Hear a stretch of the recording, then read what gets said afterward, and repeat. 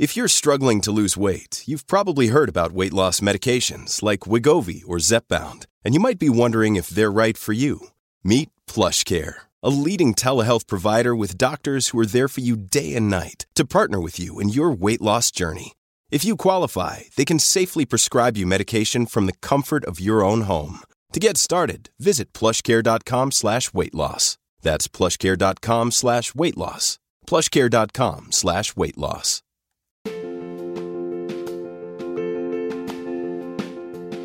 Hello and welcome to Big Gay Energy. I'm Bree. I'm Theora. And I'm Caitlin. Come along with us while we dive into the fun and nuances of queer media. Representation matters, and we're here to talk about it.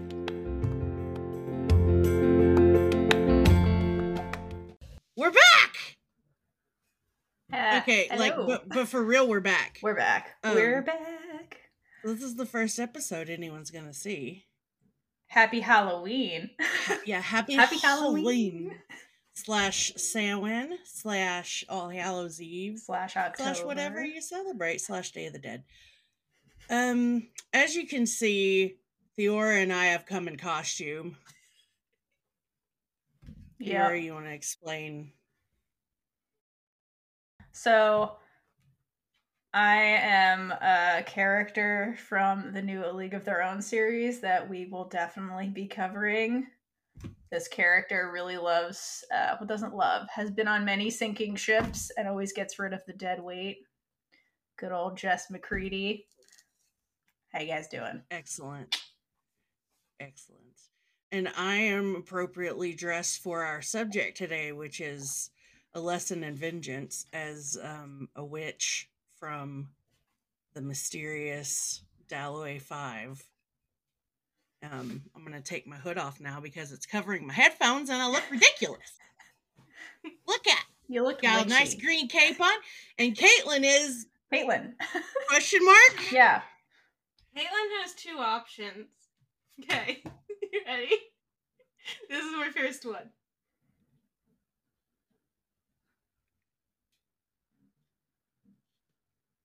I'm a gay warrior nun. Nice. I like it. Love it. Topical. Okay, now talk amongst yourselves. Okay. Forever.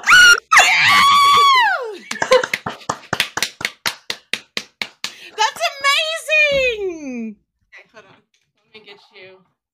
Damn, Caitlin. Caitlin outdid you. She did. This is a knockoff.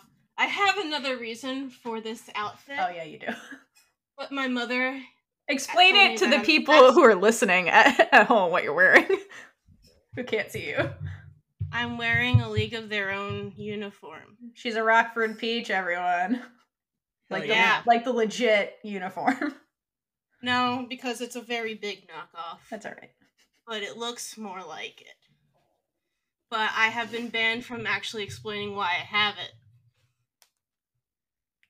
Why? Caitlin needs it for another purpose later. Because my mom said it's a big secret and that people can't find out yet. And I'm like, okay. Whatever there's a reason. Floats her boat. Okay, I'm going to take this off now. Yep, you be the warrior nun or whatever you want to be, Caitlin. You have good options. I hate hats. That's true. Caitlin hates hats. Your hair's so long that it just didn't want to... All right, I feel left out now. Hey, you're a witch. I don't know what I was expecting Theora to be. Right. I mean, I shouldn't be surprised at all. Yeah. You shouldn't. But I still was. Kind of... all right, well... All right. On to today's episode, which is book club. It's our first book club. Is everyone excited? It was my pick, and I picked a really, really happy book. Has the most happiest ending ever. It's the happiest. Listen, we need to give you a warning for this book. If you are looking for a nice, light, good time, this is not the book. No. Trigger warnings out the butt for this one. Mental illness, murder, suicide, mentions of suicide anyway. Yeah. Lots and lots of things. Well, it's an interesting book anyway, and I'm going to read the synopsis really quick for you. Or not so much the synopsis, but the description. Is a dark, twisty, atmospheric thriller about a centuries-old, ivy-covered boarding school haunted by its history of witchcraft, murder, and two girls entangled in its past. It's a dark academian nail-biter, sure to confuse and beguile you. Yeah, because you have... Let's just be upfront about this. You have a very unreliable narrator. Like the most unreliable narrator I've ever come across.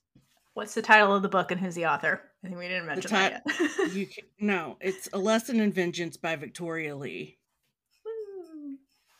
Yes. So it really is A Lesson in Vengeance. Just the title's spot on. Totally. And so, yeah, if based on the trigger warnings, this isn't your jam, like, please skip this episode. We just want to be upfront about the material in case you haven't read it. And if not, please come along with us as we dive into this Vengeance book a little bit more. Indeed. Mm-hmm. Is there anything anyone wants to say about the kind of general feeling of the book before we kind of get into characters and all that good stuff? I just wanted to say that I represent the people who have trouble reading and understanding. Because Theora had to tutor me, and she's a great teacher. I believe that. I didn't tutor you, Caitlin. I just asked you questions, and you answered from your brain. You do know things. We want you. You do know things. You just have to, like, have a little confidence in yourself that you do. Yeah, so everybody said we know Caitlin you're loves. smart as hell. Yeah, exactly. We all have our strengths and weaknesses. Totally, so that's why this is going to be super fun. To answer your question, the pretty general feel of the book, definitely an appropriate book for October, which is one of the reasons Brie picked it. It's a spooky-ish kind of book.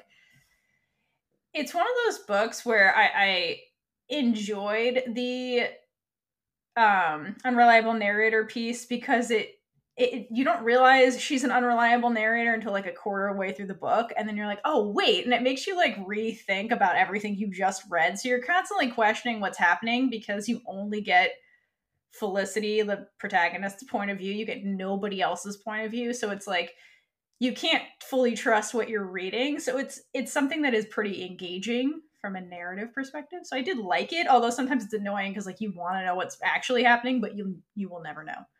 So I thought that was fun. Right. Yeah. And sorry. Go ahead.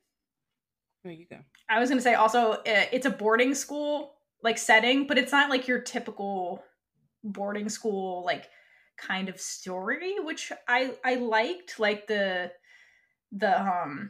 yeah, it wasn't as like catty and just like the subject was different despite the setting being at a boarding school. It was more like academia focused and like focused on other things. So I like that aspect of it as well. I also like that you never actually, even though it's set at a school, you never actually go to a class. Yeah, that's really true. That's a good point. You hear about like you hear about their assignments and some of the professors, but yeah, you're never and you're in the library at some point, but never I'm in class and staring at the window and I can't pay attention. There's none of that in it at all. It's just like, yeah, the setting was in a school, but it's not like, yeah, your typical boarding school narrative, which was nice. There also wasn't really magic, and I was really sad about it. Yeah, same. My one complaint. I magic baited you. You did. Yeah, you did. You're like Halloween. And we're like, when's the magic gonna happen?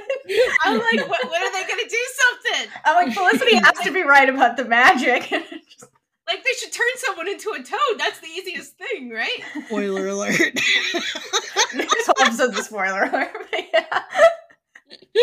No, that's so true. I also think in general the characters, so you've got kind of two main protagonists, but one whose viewpoint you see through the whole time, and they're both I mean, at one point Felicity does say that she's a lesbian, but you don't ever get that info about Ellis that I remember. I mean, she's obviously queer, Yeah. but there's no like stating of her sexuality. But I like how that wasn't a deal in the entire book. Like there's just like that wasn't anything that drove the plot. It was just part of like a piece that was there because it didn't. That's not what the book was about. But and that's the kind of writing that I look forward to seeing more of in the future, where it's just there and it's not a thing. Yeah. I mean, like Felicity does come out to someone in the book, but it's not like it was a big piece of anything. It was just kind of a little character development bit for her towards the end of the book. Yeah, that's a really good way of putting it. Because usually, again, in like the boarding school narrative with a queer woman, it's usually like teacher student getting in trouble, like getting outed and all of like, and it's traumatic, or like student and then someone gets outed and then it's tragic and all that stuff. And that becomes like not just the plot, but like the main conflict is like, oh no, they're gay in boarding school. That's not what ladies do, and that's not what this story was at all. So yeah, that I agree with you. That was one of the things I did like, that there was the queer stuff, but it was more character development, like you said, versus the main conflict or a plot device. Yes, exactly. So speaking of the characters, our protagonist is Felicity Morrow, who's very everyone in this book has like either a cool name or a super literary type name. Like you could see them showing up as a character in a freaking what is my brain? Come on. Why can't I think of this author? Southern short stories. Oh well, someday it'll come to me. It starts with an F too. Flannery O'Connor. Oh, okay. Like a character in a Flannery O'Connor story. And then you have Felicity is the protagonist. She's our unreliable narrator. She is a girl who has some mental health issues in her past. She attended Dalloway, and then a big incident happened with her girlfriend Alex, who also attended the school. Alex died. Very sad. And Felicity is just now coming back to school. Everyone's kind of treating her with kid gloves because she's the kind of crazy girl now, mental health patient girl. It's like everybody's giving her that label, it seems, and a lot of them think that she had something to do with Alex's death. So that's a big thing for her, because she kind of feels like she's being haunted by Alex. Not kind of, she does feel like she's being haunted by Alex. And then the new girl at school, Ellis Haley, who is a prodigy novelist, came to Dalloway to write her next novel. And she's one of those inexplicably like bright lights that draws everyone in. All the other girls that are in their house, which their house is kind of a character in and of itself. Godwin House. It's like where all the literary girls live on campus, and it's a big deal to get into it. But Ellis, like we said, she's just come to the school. She came a little early, and so did Felicity, and they're going to meet before everyone else gets there. Let's see. Then there's Quinn, who is Ellis's sibling and non-binary. And then we have the girls that live in Godwin House. Leonie Schuler, who is described as an African American girl with tight curls.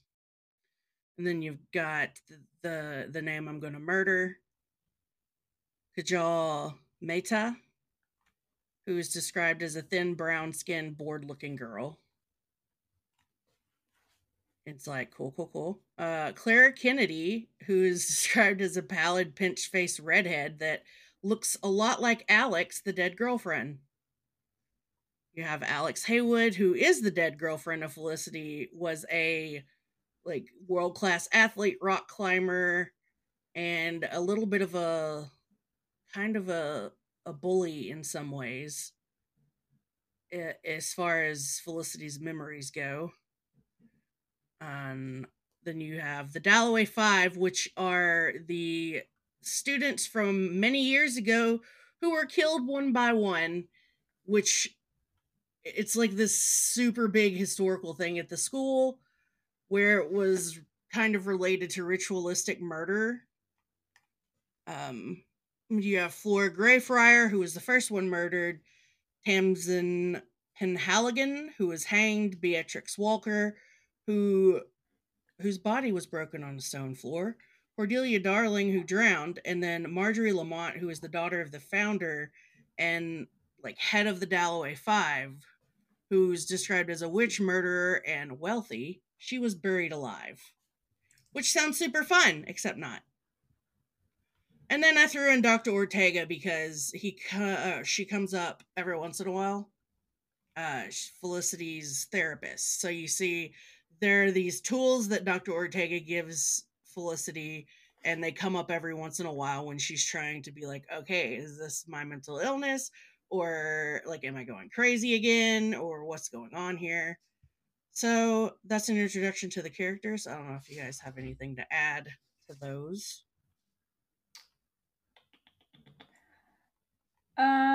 Yeah. So let's see.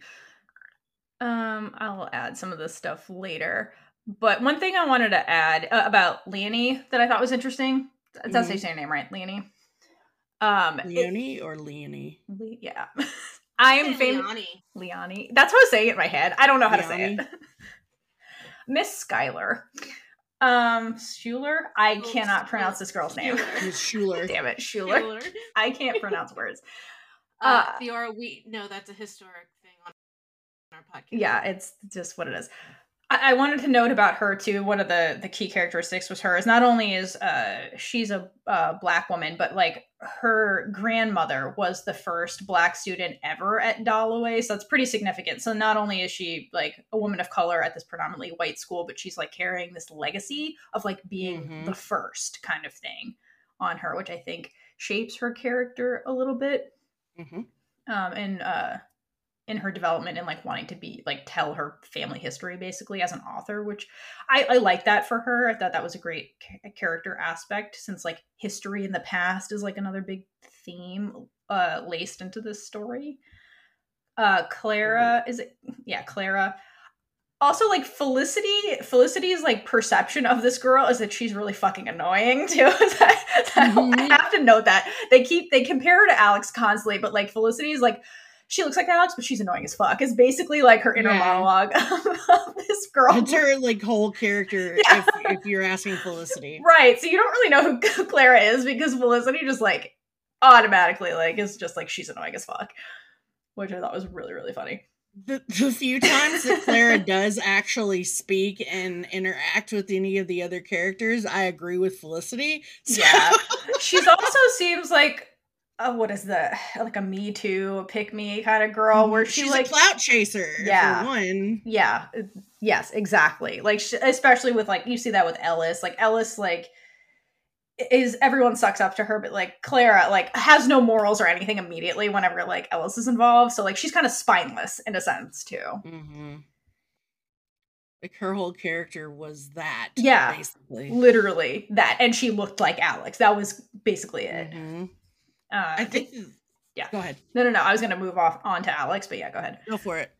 So Alex too, I think Alex not only was like Felicity's ex-girlfriend they were kind of like best friends too, like actually friends, which is significant because it's shown to us kind of like throughout the story that like Felicity really doesn't have any confidants at all. She's a very isolated person as well. And like, so Alex was her one like human tether that she had. So like, I think losing Alex was a big trigger for her also. And because Alex actually was friends with her and actually knew Felicity, like she was able to call Felicity out on her own behavior that Felicity was either denying or didn't recognize herself. And so it was noted through Alex that like Felicity, while she was at Godwin, was using her money to essentially buy friends, like other friends, and like give her an air of normalcy. Like if I have friends, I'll be normal. But like Alex was like, no, like I see what you're doing. So like it's notable that Alex actually knew Felicity and now Alex is gone, which like doesn't help Felicity going forward with all these like new characters in Godwin. I think Alex was also a bit of reality, like the reality that tied Felicity to the world in a way. Yeah. And Alex was also different too, not just because she was a queer and she was out where Felicity wasn't at the time that they were dating and or knew each other. Alex was also a scholarship kid, which also made her an other at Dalloway because all the people there, like it's a private school and you need to have wealth, which is shown with like Felicity and her mother and the way all the girls in Godwin right now talk about like, well, my parents are vacationing here or doing whatever. And like, we're going to our mansion here. Like they all have tons of money and Alex didn't. So that also made her an outcast. Like, and so like, it's partially why Alex was bullying quote unquote people is because she had to defend herself because they constantly looked down on her because she was an other. And I think Felicity saw that too, the way Alex was treated, and that bye Caitlin. Bye Caitlin. Caitlin's doing costume change. No. And I think that may have clouded or shaped some of Felicity's like social behavior as well, just seeing what Alex went through and like for quote unquote not being normal. So, and saying all that, I felt like Alex was more popular than Felicity on just a person to person basis. And that was part of the reason that I don't know, that was like one of the things where it made them work, but it also put a wedge between them in some ways. So yeah, a wedge on like an individual ego level, at least for Felicity. I agree with that. Yeah, because that feeling of just being known as the crazy girl is just, I don't know. It's I can see where it would be really hard for Felicity to make friends because like her in the past when she was dating Alex before the story starts, she had gotten so obsessed with the Dalloway Five and their witchcraft, the history of the school and the history of these deaths that people started like questioning her sanity and wondering if she really thought magic was real, etc., which, as we see in the book, is kind of a little bit of a thing because there are witches at Dalloway. They're just not real witches. It's like a sorority of sorts, like a little coven, if you will. And Felicity was part of that, but she took it a little too seriously for everyone. And I think that was another thing that Alex liked to point out. Yeah. To her. Yeah, for sure. Like Felicity definitely has some sort of obsessive disorder. And Alex definitely called her out on that because she's like, I see what you're becoming. I see what you're doing. And Felicity either didn't see it or didn't want to. So, yeah. And then without Alex, she doesn't have that sounding board to like put her to the mirror and be like, look at yourself. Look what you're doing. Like Alex was like the one person that did that. Like even her mother is just like, whatever. Do you want me to stay? You don't want me to stay. I'm going to go. So, yeah. She has no like support system really. Even when her mom is checking in, right? She's asking, "Did you take your meds? Well, where's the bottle? Can I see it?" Like, pretty much like do what you're supposed to do. Don't embarrass me, kind of thing. It's that, and it's also I'm here because your doctor made me ask you these questions. Exactly. Like it's very clear the mom really doesn't care and is all about perception and social behaviors and is like, well, crap, my daughter's crazy. I need to disassociate from her. I'm going to stay in Europe away from you and all that stuff. Rich people shit. Rich people shit. Perfect. Yeah. And we've kind of delved into some of the themes, but mental health is a big one, especially with Felicity, the stigma of it. She even talks about the new thesis that she's going to do has to do with the historical view of hysteria in women and viewing that through horror literature. Like people, oh, that woman's acting weird. She's hysterical. When really it's just a normal behavior and people just don't want women to have any freedom. But hey, whatever. Yep. Literally, yep. Intelligence in Mhm, women is seen as hysteria, quote unquote. exactly. So we also deal with intellectual obsession versus mental illness. Those two intertwine for Felicity, I believe. So she's a very smart girl. Obviously, everyone in this house is. They're very, they all read constantly. They all have pretty impressive, the ones that we know about, thesis subjects and things of that nature. So we get to see, as I said before, Felicity was obsessed with her subject, which was the Dalloway Five, previously, and they don't really want her to revisit that subject because it was such a big trigger for her. So she kind of changes it and uses her original research in any way for her new thesis. Then we have Oh wait. manipulation. I want to say one thing on the mental health theme that I thought there was one part of the book that I thought really kind of summed up not only that theme but like the struggle that like Felicity goes through, the journey rather. And the quote is, "I'm fundamentally and biologically not well. Dr. Ortega would tell me this would all go away if I was good and obedient and swallowed the pills they gave me. All these ghosts would die in the light of day. If only I did as I was told. But I'm tired of being a good girl. I'm tired of obeying." And that's basically Felicity's whole thing. It's like people are telling me what to do to solve my mental illness, but it's like they don't know me. Like I have nobody who really knows me, and it's like I'm tired of doing what all these people who don't know me are telling me to do. Like I need to figure out who I am, kind of thing. In the context of having mental illness, where nobody's really helping her through it. It's like, yeah.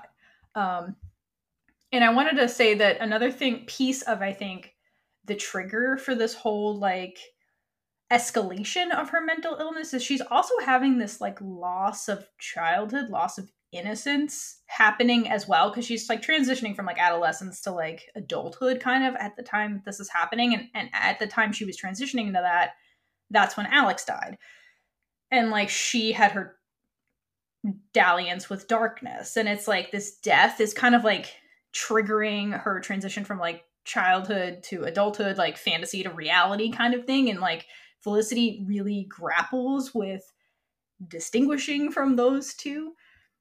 And part of her like psychosis too is when we first meet her, and like the book is really told through its first person through Felicity's eyes.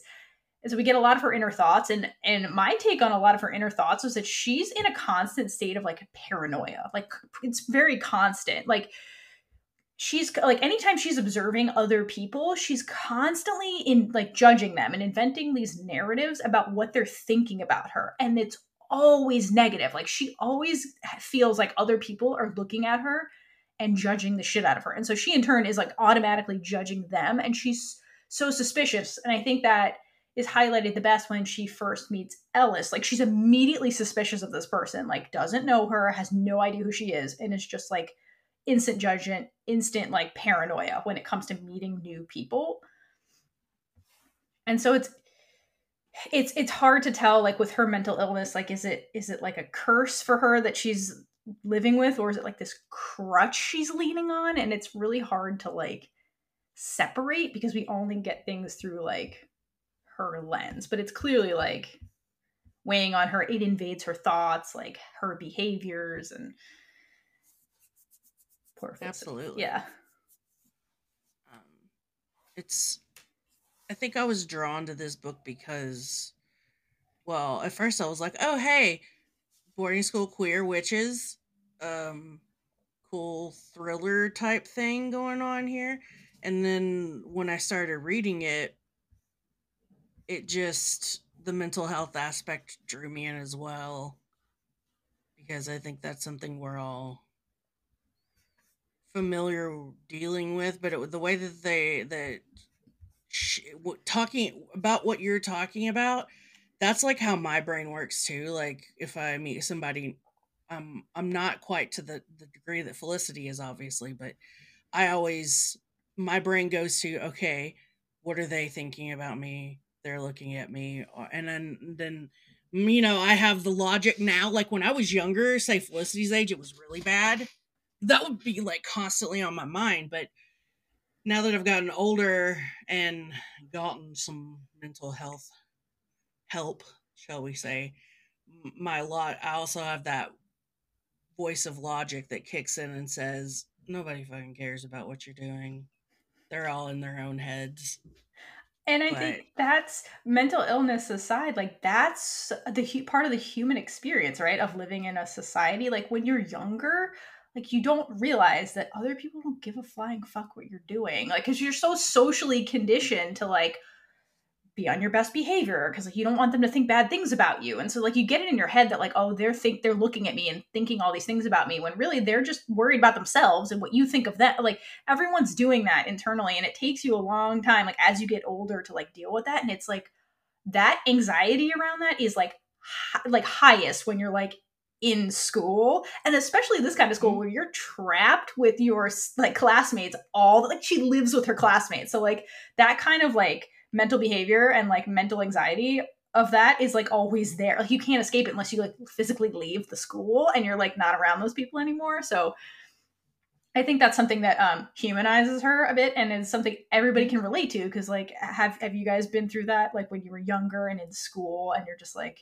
trying to like make sure you're behaving right, so like no one's thinking weird things about you and things like that? Oh man, I never stopped. I haven't learned the other thing yet. I don't think it's learning. It's just toning it down.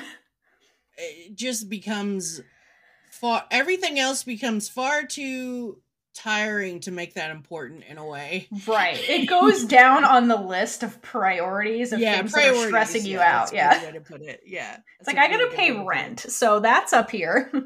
What you think of me in this moment is like down here. It's like, I would say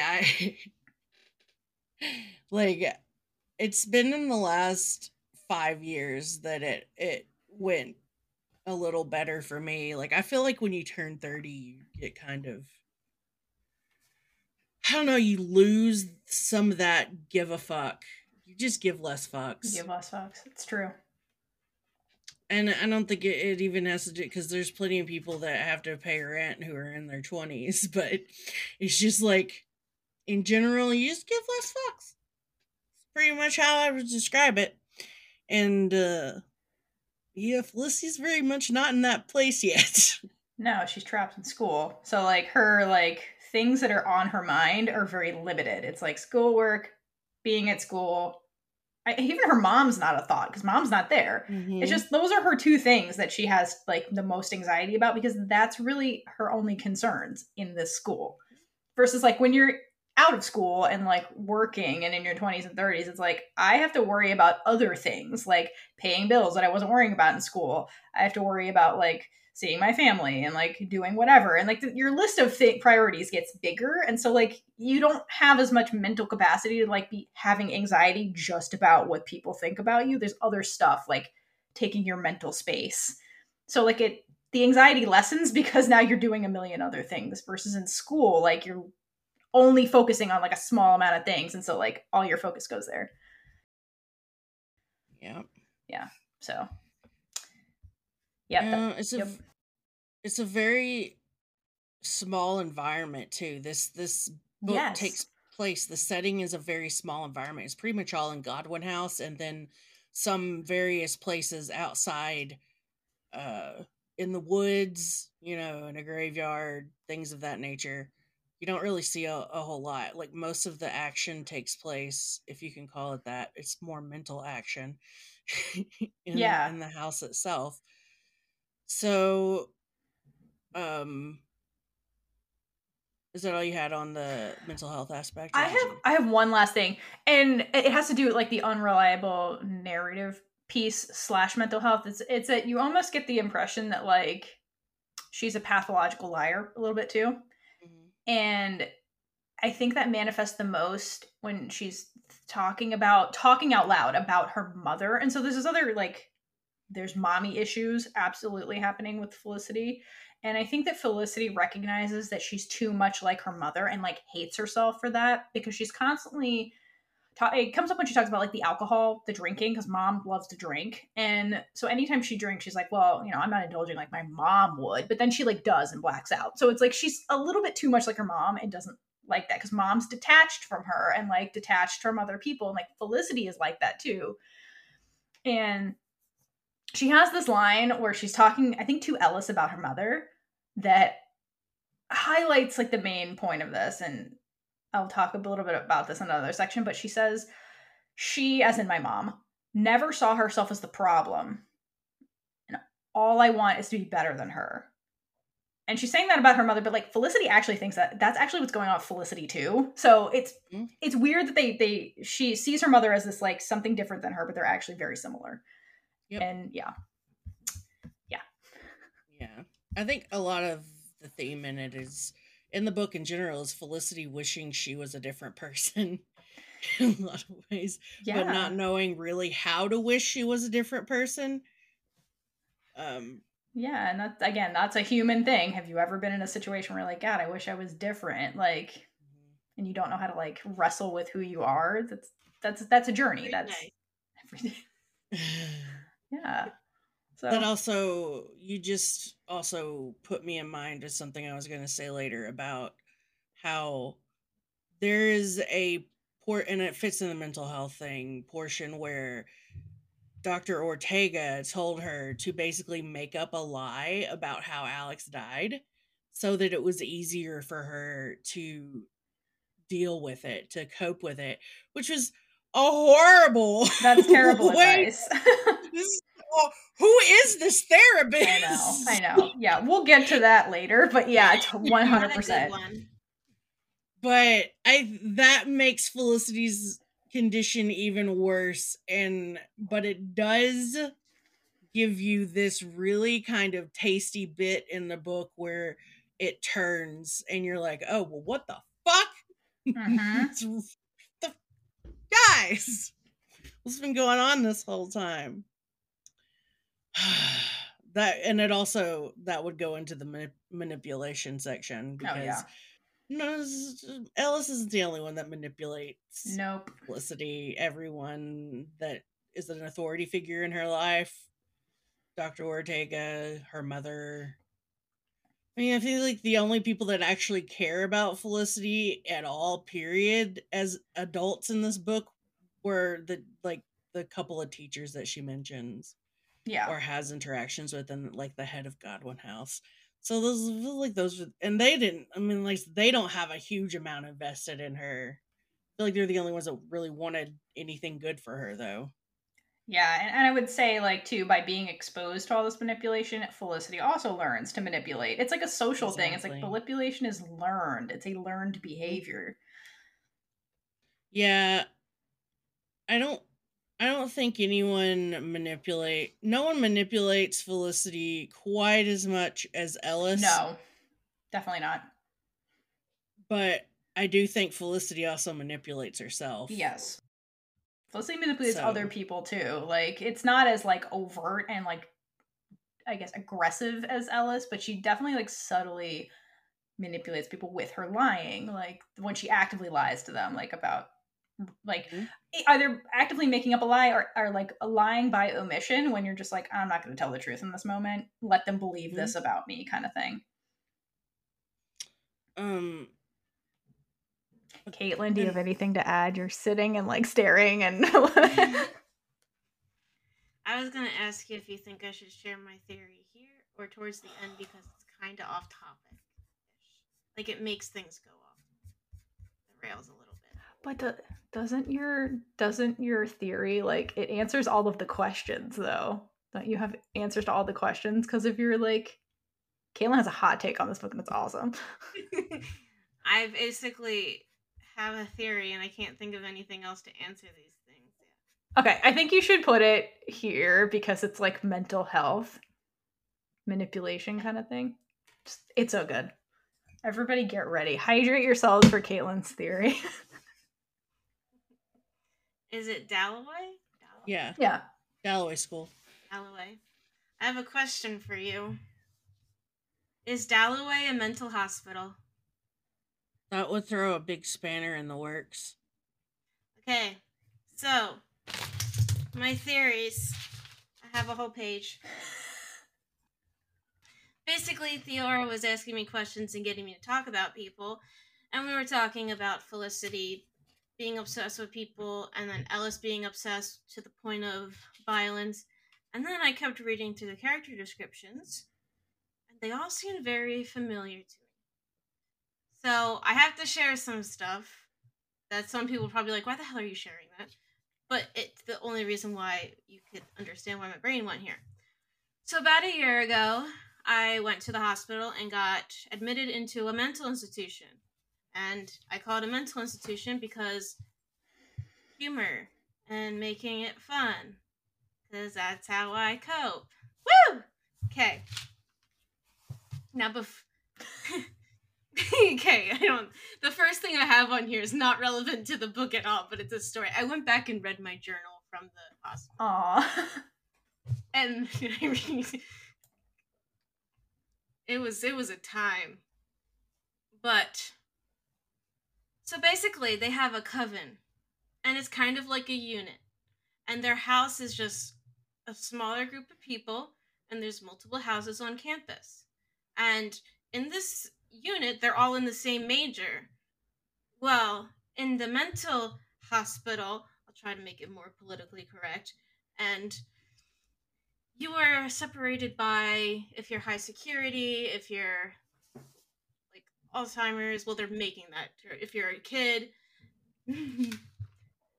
My unit was the suicide unit, and we called ourselves the Suicide Squad. As you do. We got in trouble for all these jokes later. But now that you know that, when I was in the hospital, this is my off-topic story that I didn't know I should share, but I thought it was just hilarious. There were supposed to be people in the ER watching you if you're like a high-risk person, but people left me alone, and my mom told them that she left, but they didn't listen, and nobody sent a watchdog, which is what I called them, to watch me. And I was watching Friends, and the episode of Friends that turned on when I was all by myself was the episode where the guy was like, I'm gonna kill myself. And I was like, do I turn this off? Do I keep watching it? I don't know what to do. So I just wanted to share that because I laugh about it. You're like, what's the protocol here? There's a bunch of random things. But Theora brought up an issue with them making mushroom ravioli. She has an issue with that. She's like, how do all these people know how to cook? Okay. I'm all over the place because, are you really surprised? This is Caitlin's hot take. So this is a schedule in the hospital, and it looks like school because you have specific times for everything, and you have lunch. Well, there's one group called Healthy Nutrition Group, and there's also life skills and social skills. So my take is that was a class and a group that they had to participate in, which is why they were trying to coax Felicity to join them in the cooking. That's so good. Also, because if you don't participate, you're going to stay there longer. I love it. And I have a lot for this freaking mushroom ravioli. I'm sorry I sent you down this tangent. It was part of the Healthy Nutrition Group. We got this article. Improve your mood with healthy food. I just realized it rhymed. I spent all this time, and I didn't realize it rhymed until now. Wow. Anyway. At one point in the book, Ellis's door is locked, and no one answers. And Felicity thinks that Ellis is in there. But maybe she wasn't. Because in the mental hospital, if you are a danger to yourself, your door gets locked, and you get locked out of your room. And you have to be let in, and you're not allowed to be by yourself. Parents are rich. Everybody's well off. These are the people who have private insurance and have great health insurance that afford the hospital. Alex has a scholarship, aka she has Medicaid. But she's actually well liked because she's gone through some shit, so she knows life, and so she's more likable because she's more down to earth. I already talked about the daily schedules like a school schedule. No, lots of crap, and it's all over the place. Oh. Felicity's mom does not want to be there. Well, no shit, because everybody's freaking going nuts. I mean, that's not the correct way to say that, but it can get scary. I was first put on a high secure unit, and they're like, if you hear anything during the night, just stay in your room. I will come close your door. I'm like, what the hell is going to happen? Am I going to die in here? Aww. Yeah, there's a lot of security. Yeah. So yeah, the mom didn't really want to stay there, and she never really visits, but also it's not like she can visit all the time because, you know, she wants her daughter to get better and she doesn't want to be involved in it. And then Quinn visited, and she was more involved. They were more involved. Sorry. That's all I got. They visited the hospital too. And they got to meet more people. But basically, everybody... So Clara is the suck-up, insecure girl in the corner. And those are the people in group where they just, like, sit timid in the corner of the room, and you're like, oh yeah, you're still here. Oh gosh, no, you're just gonna have to take my word for it. Like, this is very similar. But then, do you remember anything else I said? Because I said a lot last night, and I just... You have more, but it answers the questions we talk about later. Okay. But yeah, your hot take is that this is all a metaphor for being institutionalized for behavioral health versus like an actual school. And like Felicity is basically in her brain saying I'm in school, but she's not in school because she's unreliable. And so I couldn't answer the questions because then we were going through the questions and Theora's like, so what do you think of this? I'm like, in my head, they're in a mental institution now, so I can't think of anything else. Yes, so you'll hear more of Caitlin's hot takes when we get into the rest of the themes and the questions. Okay. You should just write Victoria Lee an email and say, hey girl. She's too busy for She's us. too busy. We tried, guys. That's what we got back. Which, I mean, she is busy. She's busy. Yeah. No, I just seemed like you should write her an email and let her know that your hot take. This is the hot take. That's okay. I think her book's about a mental hospital. I think it's a very interesting hot take. Thanks.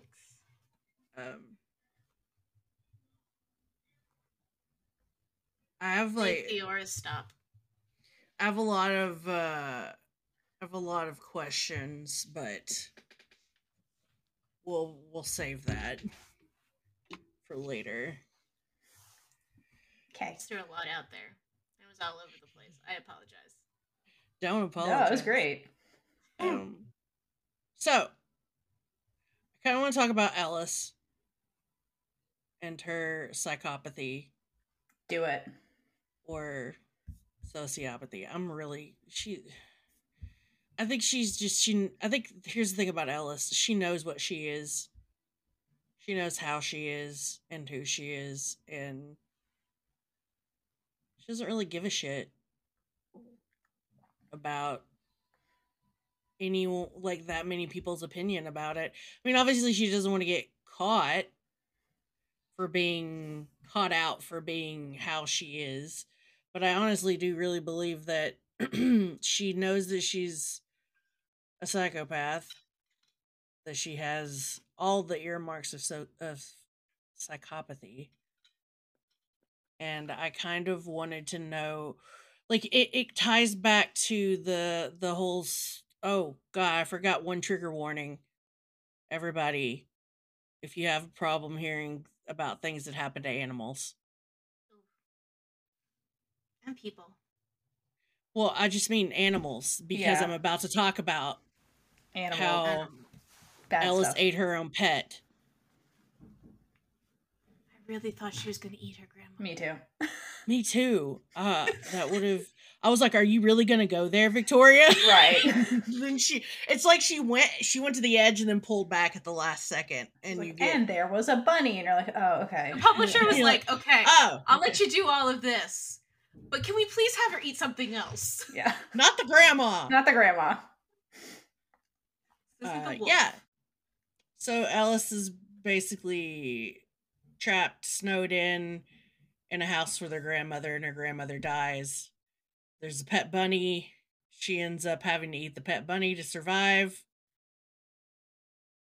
And I really think that can... that right there, if I had any psychopathy in me, would kind of draw that out. I just feel like that Ellis was born with probably antisocial personality disorder, and that was absolutely fed by the way that she lived her life and the things that happened to her, and that's how we find her here, because the whole reason she comes to Dalloway in the beginning is Felicity. Bye, Caitlin. Bye, Caitlin. Because Hi. she reads the story about Felicity and Alex, and so she has her big idea for her next novel, which is about a psychopath that kills, it's basically the Dalloway Five, but Ellis is a method writer. And you've probably heard the term more with method actor, so it'd be somebody that has to like get into character by doing the thing that their character does. So say you were cast as a fisherman, you would go out on fishing boats and be a fisherman before you started filming whatever production you were going to be in. And in this case, Ellis does the things that she's going to write about. And so It's always a great idea when you're talking about murder. Right. Yeah, because in this case, Ellis does the murder. So I mean, she almost kills Felicity in the beginning. Yeah. There are so many times where I feel like Ellis... Here's the thing, though. I feel like Ellis did truly have some kind of...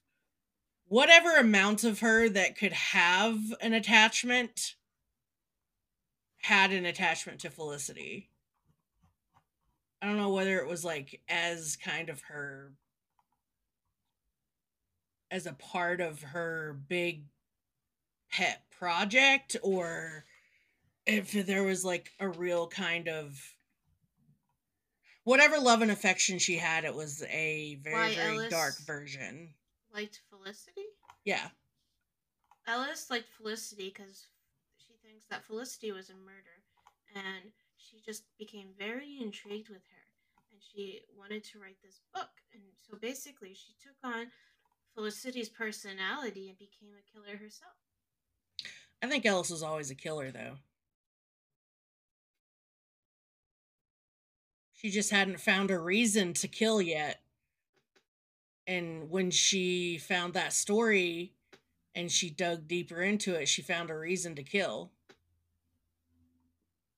Or that just came to her. Like, it might not have come to her in that.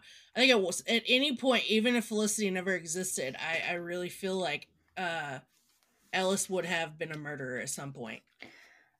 Yeah, so I had this take in a different section of the outline, but I'll say it here. So keep in mind that when the rabbit killing incident happened, like Ellis was 10. She was 10 years old, trapped in a snowed-in cabin with her grandmother for 3 weeks. Grandma died during that time, and she's trapped with a dead body, and runs out of food, is resorting to like feral nature to literally to survival mode, right? To stay alive, and had to kill her bunny to do it. So yeah, that obviously leaves an impression forever on you. But so I think there's a hint there in that story that Ellis like definitely has sociopathic tendencies at the very least. But I think that the author is trying to compare Ellis and Felicity to each other. So there's a part in the book where she's explaining her second novel, which you talked about, where she says, the novel Ellis to Felicity, it's a character study. I want to explore the graduations of human morality, how indifference can slide into evil, because this is what happened to Ellis as a kid in that cabin. What drives a person towards murder? And I want to interrogate the concept of the psychopath, whether villainy exists in that truest form or it is simply a manifestation of some human drive that lurks in all of us. This is literally the plot of Killing Eve. I just have to put that out there. And it is how Ellis sees Felicity, but it also is Felicity or Ellis profiling herself. So to me, Ellis seems like a psychopath, especially from the way Felicity interprets Ellis. So this whole thing is like Ellis saying, oh, I'm really here to study you, but it's Ellis also like snitching on herself, right? I think her and Felicity are actually like near mirror images of each other when it comes to like their darkness and their like past of like slipping into that darkness, the villainy, as like Ellis calls it. And it's something that, whether they know it or not, tethers the two of them to each other. And I think Ellis is the first to recognize that. That's why she went there. She's like, oh, you were in this situation too? Like, what drove you to do it? Because I just killed a buddy. You killed a person. I didn't kill my grandma. We don't know that. Grandma just died. Who knows? Did she? Huh? Or did she? Right. We don't know. So I think that they, over time, I think Ellis is the first to recognize this thing they have in common, their darkness, but Felicity, it takes her longer. Like at the end, she recognizes they're very similar. Like, okay, we both have this thing in common. We both will dip into villainy. Sure. And then Ellis, what else did she say? Ellis says this other thing too that kind of also hints at the fact that her and Felicity are similar.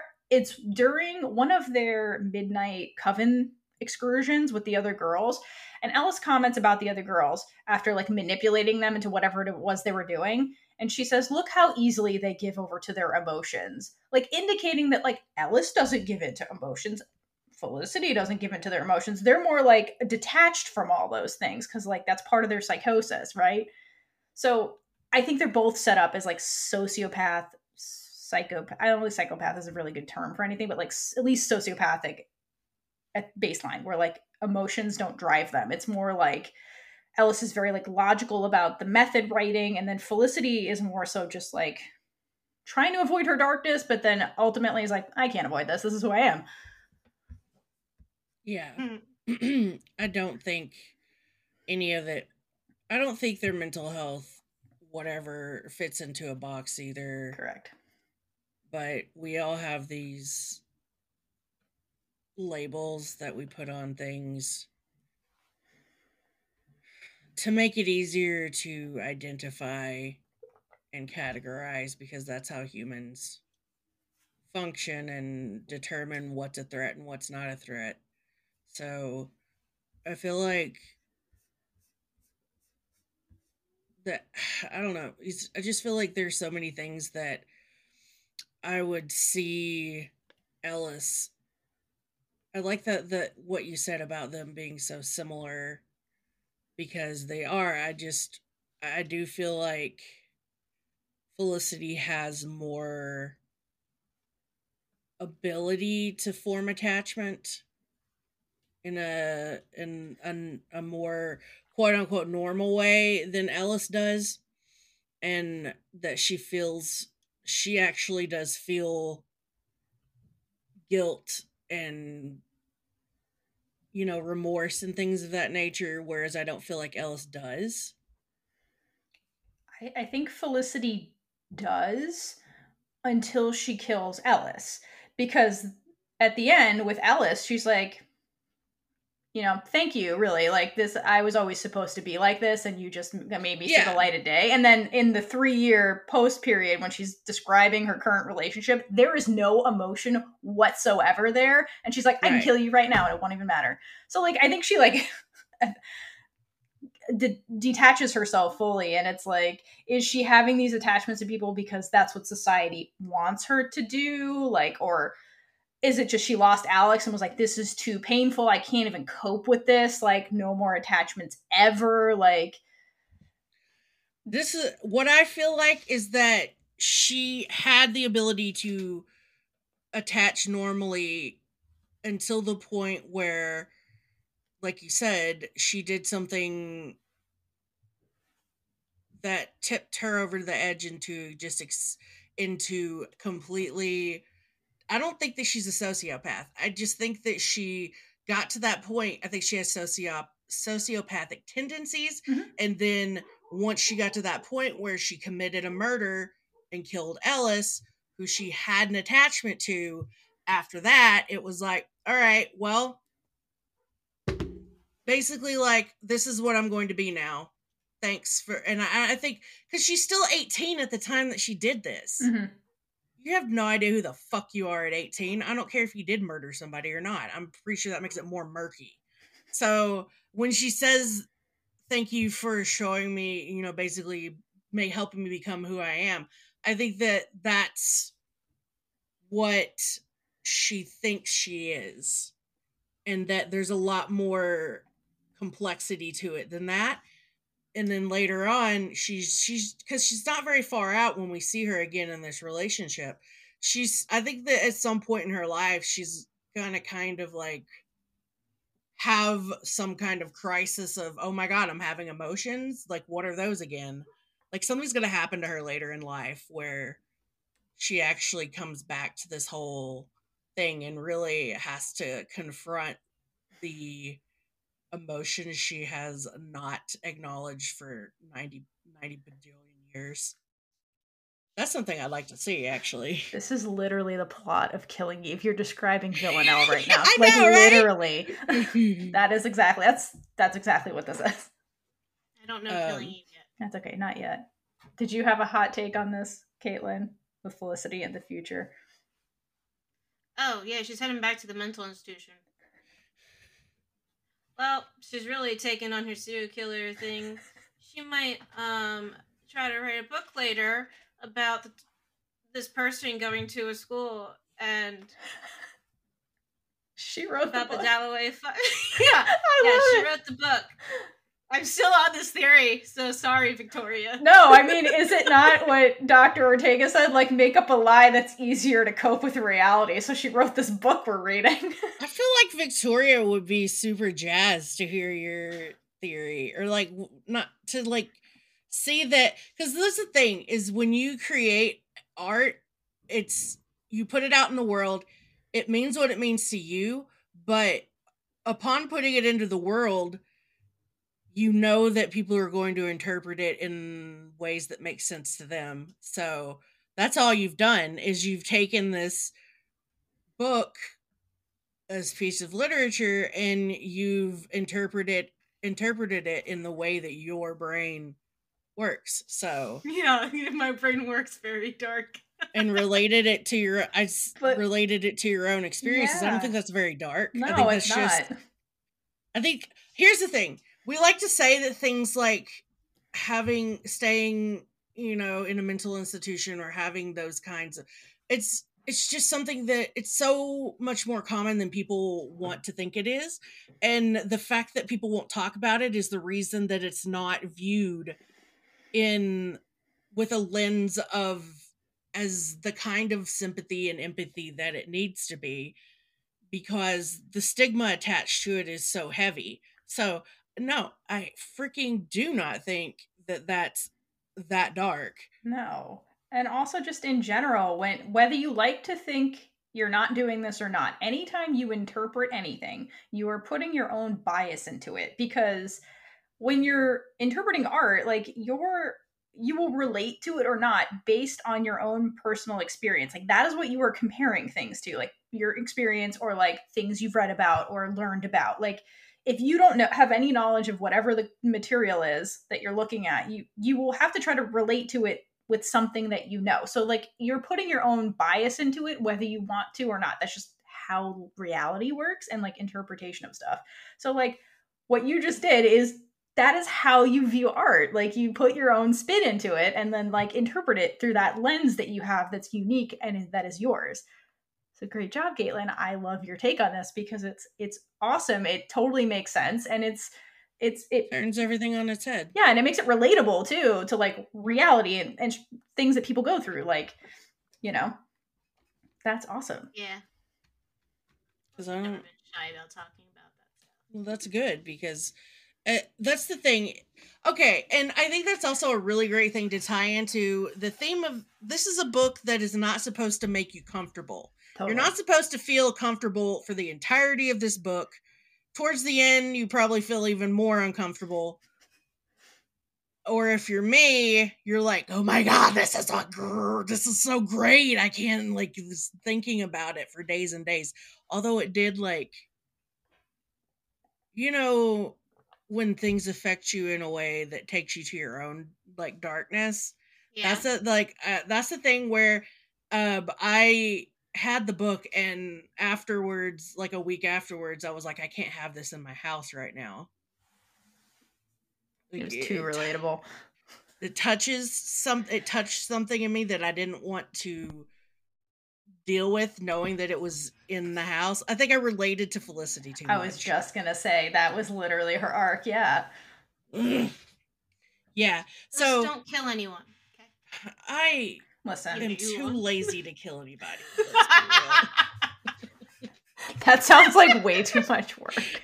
It really does, though. Fair. Here's my biggest problem with it is that you have to come up with a way to get away with it afterwards. No, I obviously could not.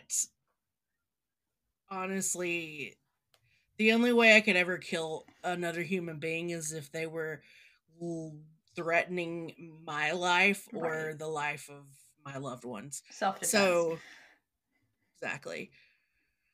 We are not advocating for murder. I just need to put that in here so we don't get sued. Big Gay Energy does not endorse murder in real life. Fictional murder? Sure, go for it. Right to your heart's content. And is not formally accusing Victoria of murder. No, we are not formally accusing her of method writing or etc. No. No defamation going on. No defamation. However, I do like the concept. That Victoria killed somebody? No, the concept of method writing in this instant. No, I like how she used it. I like how she used the concept of method writing in this instance. Yeah, it was clever. I never heard of method writing before. Method acting, yeah, like you mentioned earlier. But makes sense. There's like a heavy focus on method writing, which is where I came up with my theory. There you go. Yeah. Exactly no, that theory, as you should. Oh. That theory. My goodness. Anyway, moving on, Brie, before Caitlin gets us in trouble. Mm-hmm. So, Dark Academia is a small subgenre, shall we say. It's something that I really love because the atmosphere of this book, I've seen some criticisms that they feel like the atmosphere of the book as far as, you know, like elbow patches and tie and Ellis wearing, you know, ties and how it feels like a little bit like vintagey 1920s vibe, drinking whiskey out of, you know, these kids and the way that they talk. People feel like that people this age wouldn't have this kind of, I'm like, I'm sorry. Like, I get where you're coming from with that, but I want to say, first of all, it's a work of fiction. And secondly, I did know people like this who, like, not like that wore jackets with, you know, leather patches on the elbows or anything, but like people that were friends of mine that we had discussions like these girls did about, you know, literature and things of that nature. Right. I don't understand where that's a stretch, because look at the environment they're in. They're in this Thank you. ancient house at this ancient school with all this history, and they're trying to emulate people like Emily Dickinson. Thank you. Like, I think it's how so is this a stretch? teenagery. Right. It's a teenage thing where you just like, you learn about something cool in the past and then you try to emulate it. Like, that is a teenage thing. They're teenagers. They met Ellis, and so they tried to emulate Ellis because she was the cool one, the one that like published a groundbreaking novel at 17. Yeah. So, or like, have you never tried to dress like your hero? Mm-hmm. Like, that's what they're doing. They're doing hero worshiping. Like, it's exactly what they're doing, and makes it really easy for Ellis to manipulate them all. But yeah, but I do sorry. I was just gonna say, you brought up part of my theory. What is it, Caitlin? Something else in my theory, because you said the house is old. Oh, I have a whole theme about the house and stuff. Okay, we'll do it later. Continue. I wanted to add the Dark Academia thing too. Aside from like the aesthetics of it, I think that academia in our current society is something that's put on a pedestal. The idea of academia, the hierarchy of academia, the pursuit of higher education, all that stuff is put on this pedestal and just seen as purely good. But there is a dark side to that. And I like that they form it into like obsession a little bit in the way the teachers talk about it. And they're almost like, yeah, push yourselves past your limits. That's totally fine. Because in the pursuit of higher academia, like in grad school and things like that, this is real. And like one of the most ironic things I've ever seen in like my life or lived through is like, as somebody who's like was pursuing medical, like healthcare and a graduate level, and you're preaching all these things to people, like you're taught to preach like, hey, like live healthy, exercise, do all these things. In order for you to obtain that degree, you have to forego all those things to achieve that in academia. So like there is a darkness to academia of like sacrificing yourself to the pursuit of this one thing. And I thought they hinted at that in conversations with some of the professors along the way. Like these girls, like, even though it's like high school, like there's a lot of pressure put on them in this particular school to like succeed in their thesis, become Emily Dickinson. Like they put these kids in a pressure cooker to like achieve high academia kind of thing. And like there's darkness to that. And it forms a little bit of psychosis. So they're saying obsession's great. Academic obsession, that's great. That's totally normal. It's healthy. No, it's not. Then kids forms like complexes and things like that. So I like that representation in here, because you rarely get that. You only hear like the good propaganda piece about academia, not like the reality of like the struggle and like how damaging that narrative can be to people. Yeah. It's actually kind of a problem nowadays with the kids being under some, even not just in like a private school or, you know, whatever boarding school setting, kids being under such pressure to reach these heights of academic excellence when they're doing things like buying Ritalin and Adderall on the street just to be able to study the amount that they need to. So I absolutely love that you brought that up, because it is a thing that's not represented, and I really, really like that it is here. Geez. It also lends itself to a more fluid idea of what you can be and who you are in some ways that aren't normal in like a regular type school setting. So I don't know. I feel like they play around a lot more with gender and sexuality when you're in, I guess, like an intellectual type. Because this is almost like a salon in a way, like for teenagers.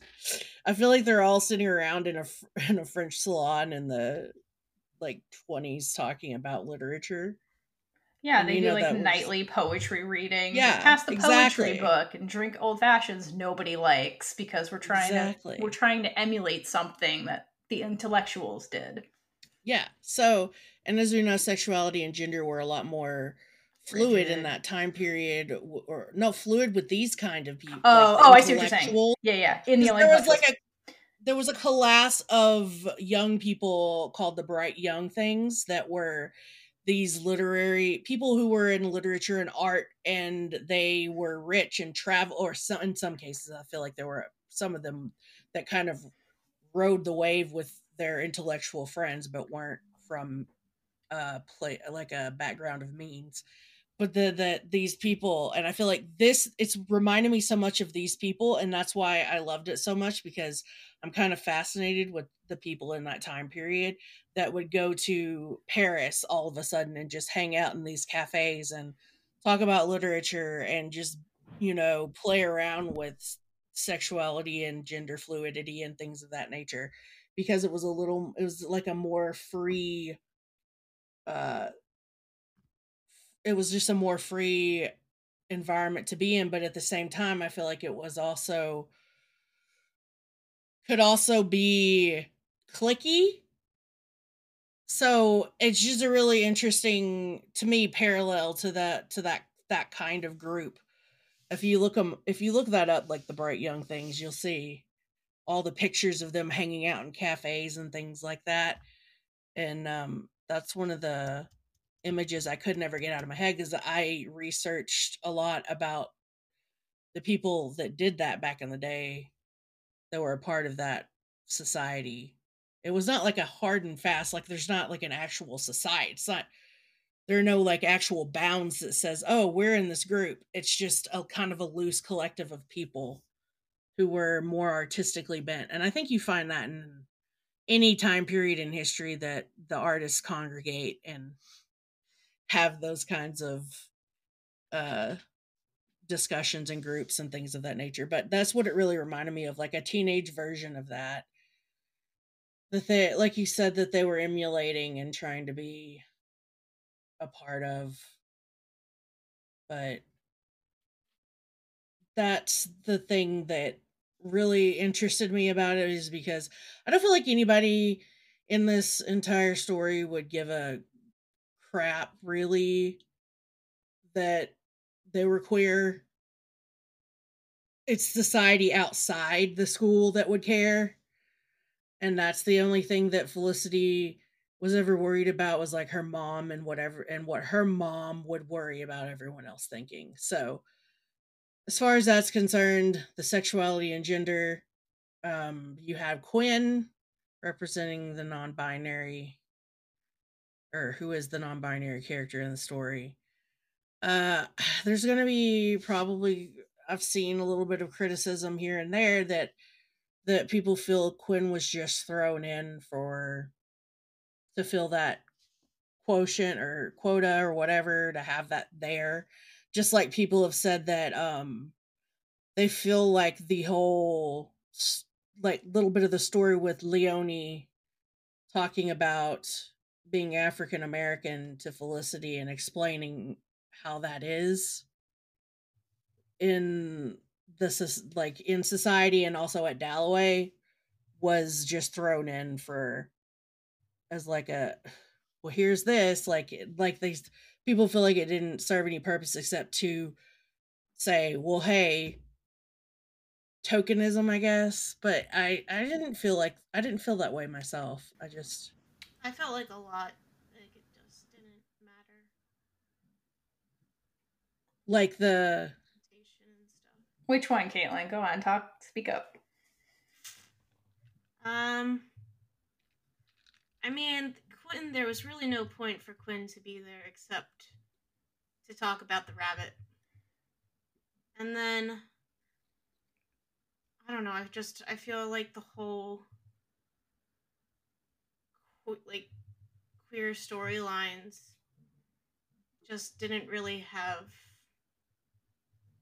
I mean, I don't know.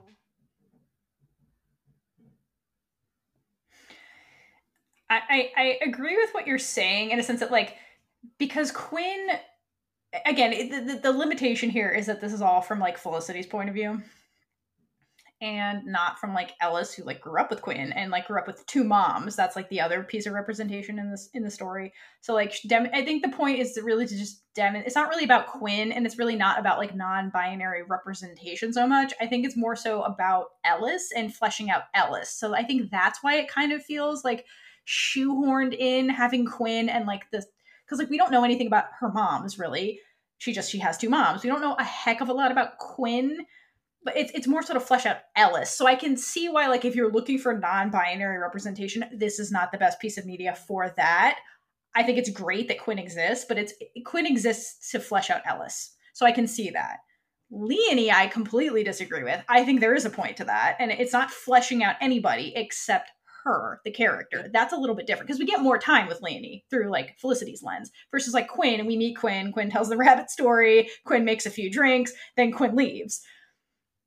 So like I can see the Quinn perception more than like the Leonie thing, because like with who is it, the other girl, Kajal is also like another like woman of color, but like we don't get like the ethnic background with her as much as we do get with Leonie. But Leonie has a actual tie to this school that is relevant to the story. Like her grandmother was the first African American woman to be at this school. That's a big deal. So she has a tether to Dalloway. And like a lot of the stuff in this story, like one of the themes I wanted to bring up is like there's this huge theme of like romanticizing the past that's throughout this whole story. There is a romanticization of the past existing. And so like Leonie has like this reality tether and roots with this school where she is a legacy of the past. Like her grandmother was the first, like she's a legacy of this whole school. Whereas like Felicity feels like she's tethered to the school because of her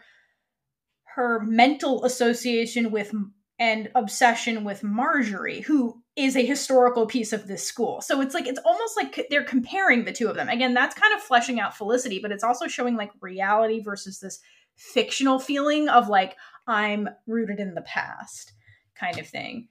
Bye, Caitlin. Bye, Caitlin. And like, it manifests in Ellis too, and like what you were saying, like the young girls trying to like be like the literary geniuses of the past and being like adult for their age because they're so intellectual, like and there's another piece too where like Ellis seems like super obsessed with the past, at least from Felicity's point of view, where she's like, I don't use cell phones, and like I'm always dressing like I'm from a century before my time. I'm gonna take you to an antique shop. And like all the girls just go along with this. They're like, yeah, I don't need a phone either. Like the past is so cool, you know? So it's evident too in like the way I wanted to bring up here how Godwin House is first described by Felicity. So I think it like really highlights it the best, where they talk about the fact that like Godwin House is basically falling apart. Like it's like completely slanted and like all this stuff. But like the girls every year fight so hard to keep it the way it is. They don't want it renovated. They don't want the rooms expanded. And she says the line where like, she's like, Godwin House belongs to us. Like all these famous people stayed here who are parts of history. And she's like, all that history is included in its gnarled skeleton, which I love that line. And it's almost like she's saying that like, you know, the past should be like put on a pedestal and it should be preserved, and like things have tethers to the past, and that past can be a good thing because you can feel a connection, but it can also haunt you at the same time. Like every time when she's in the house, she's always like, I feel like there are ghosts watching me like around every corner. Like the past, like meaning like the past is always there because this house has so much history to it. And I forgot where I was going with that. And yeah, and that's why they go to antique shops, because they're like, oh, this thing was like, it's a part of the past. It has memories. Like it came from a better time. Like Ellis said at one point during the book, don't you wish we could go back to a different time kind of thing. So there's like this like romanticization that the past was great, but also like in reality, it does haunt you and causes grief and like all these things. So it's complicated, basically. Very. Yes. I feel like everything in the book is complicated, but I agree with everything you said. The house is a character. Yeah, totally. And I love how they not only inhabit it, but it inhabits them. Yeah. The characters, especially Felicity. Like, I feel like, because at one point she says, "I am." Where is it? I think I highlighted it. Here, at least here, the walls know me, the floors, the soil. Yeah, I am rooted at Dalloway. Dalloway is mine. So I feel like that she feels that way even more so about Godwin House, and that I feel like she kind of merges with the house in some ways. So it's almost like a parallel of her as well, being haunted. Yeah, So, totally. And think about Felicity. She's an isolated girl who doesn't have roots with anybody. So, like, she's tethered. Again, that's like metaphorically, her roots are in the past, not the present. Like, and so she feels comfortable with the house because she has a history with the house, kind of thing, but no human, which is really sad. And partially how she gets manipulated so easily is she doesn't have a support system. Absolutely. Yeah.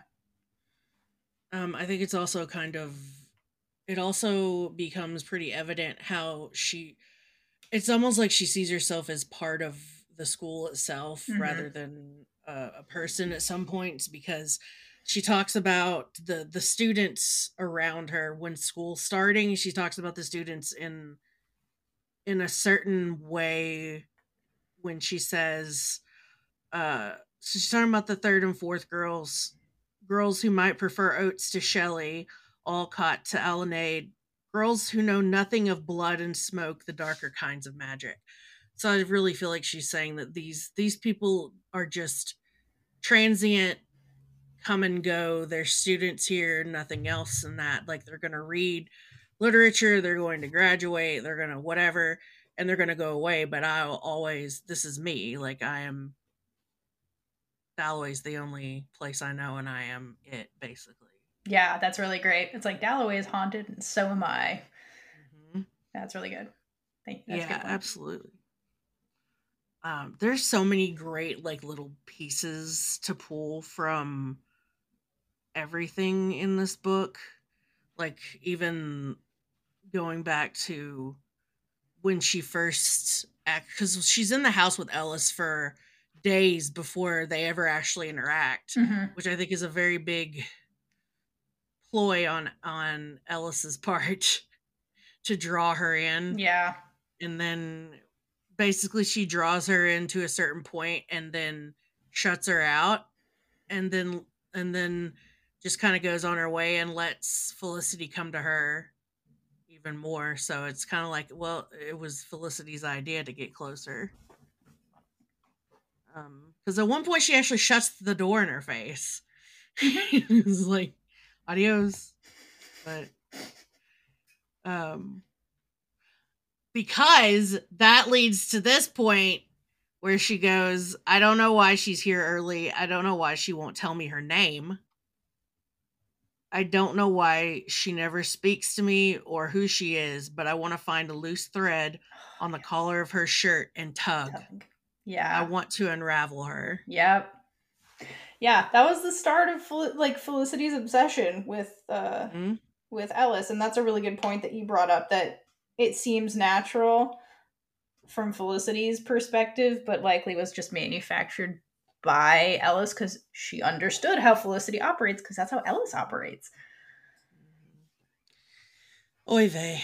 Yeah, great point. I love that line. Victoria's writing is beautiful. It is beautiful. It's so poetic, and yeah, it's got a lyrical quality to it in some places that really, like, I feel like people could take parts of this book and write an entire song around a paragraph or something. Oh yeah, her descriptive phrases are really great.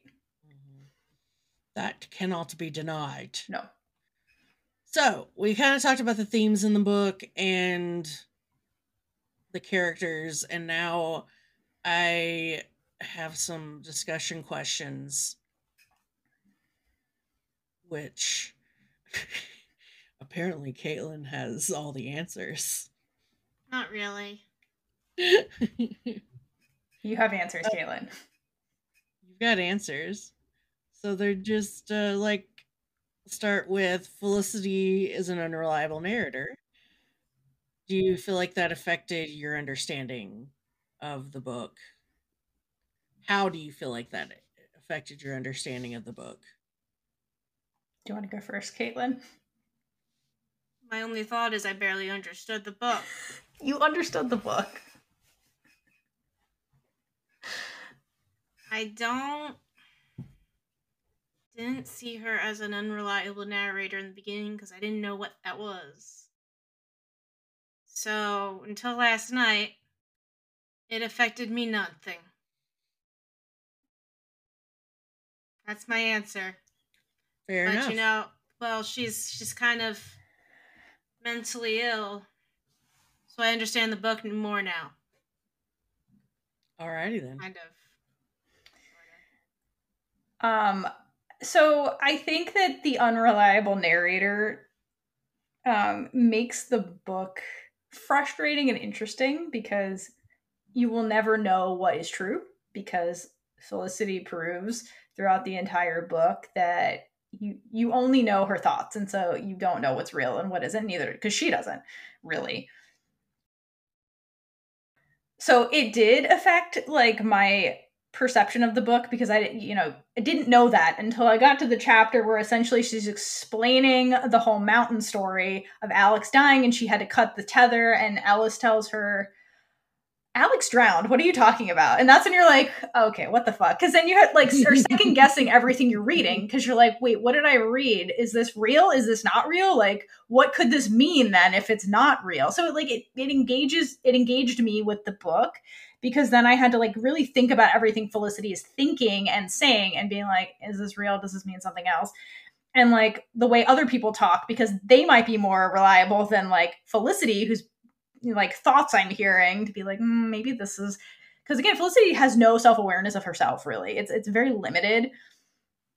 So other people's perception of her sometimes is helpful to like figuring out what exactly is going on. Mm-hmm. And I think one thing in the whole murder plot that really like highlighted that for me and like put the book into perspective when I was like trying to figure this out was when Ellis was describing the method writing and like her book on the Dalloway Five and how they had to replicate the murders and why that was important. And Felicity is basically fighting her back, and she's saying, we're not murdering people like for your book. That's insane. And Ellis tells her, like, yes, but the murders don't need to be exact replications. We both know historical representation of fact is more or less political propaganda. She's like, yeah. We need to find out ways for the five to have died that approximate their recorded causes of death. And then she says, a story told again and again is never the same story as the original. And so one of the things that kept like repeating in Felicity's brain was how Alex died. And every time she remembers how Alex died, the story evolves every single time she remembers it or tells it to other people. So, go ahead. Because it also follows the order that Bree wrote the Dalloway Five. Oh yeah, that's part of Caitlin's theory. Because Bree wrote first murdered, then hanged, body broken on a stone floor, and then drowned. And basically the first thing we learned is that Alex was murdered, and then people think that Felicity tried to kill herself, and then we learn that she thinks that Alex fell to her death, but then she really drowned. Then we find that Felicity is really Marjorie and murdered her. I'm done. Go ahead. So what Caitlin is saying is that Felicity is like the stories that she's telling herself about Alex and how Alex died and all that is she's running off of the stories of the Dalloway Five that she knew in her brain. And so again, obsessed with them. Huh? Because she was obsessed with them and took on their personality. Yes. But also again, it's this theme of just like, you never really know what happened in the past either, because, unless it's recorded with accuracy, and remember, people are recording things, so there's bias there unless you're filming it, which didn't happen in the 1600s. Like, and that story got told over and over again. Like, even like the testimonies from the trial of the witches was never like clear cut if that was even real. Like the historical records she went through in the library was never really real. So it's just like a way to show that like even you don't know your own truth sometimes, because if you keep replaying the past over and over again, like it's going to twist and evolve until the truth is unrecognizable even to yourself. And that is what's happening with Felicity. And so you never really know what is going on in the story, because like Felicity doesn't really know what's going on, and it's just she keeps spiraling and just can't recognize the truth at the end of the day. Like, it's a cool narrative. Yes. I'm like you. I was kind of just, I was cool and I was reading and reading and reading, and then all of a sudden, Victoria Lee pulls the literary version of an M. Night Shyamalan, and Yeah. just turns everything around, so you have to review what you know. And I absolutely love media like that,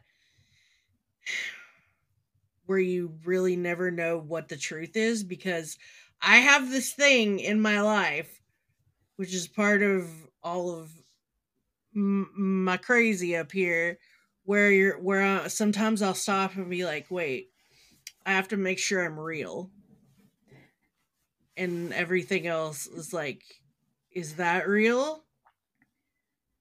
Am I actually like experiencing this, or is this just all some kind of, but okay, I feel like a lot of people do that occasionally, but I get into it's when you get to the point where you're really actually questioning your reality that it gets a little dicey.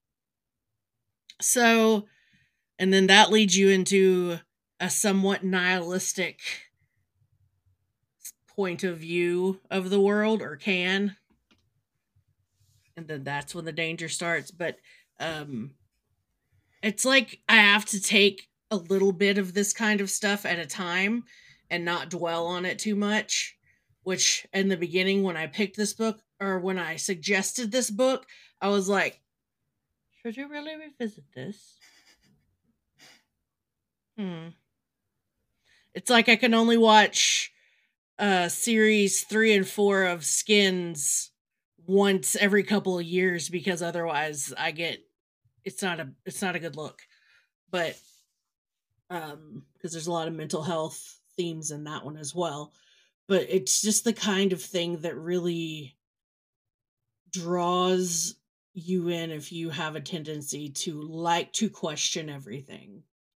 And that's what I liked about what she did, or believe Victoria Lee identifies as she, they.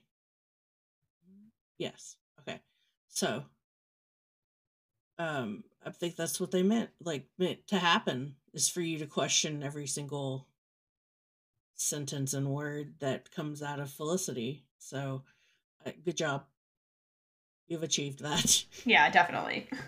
And that can be fun or frustrating, depending on your take.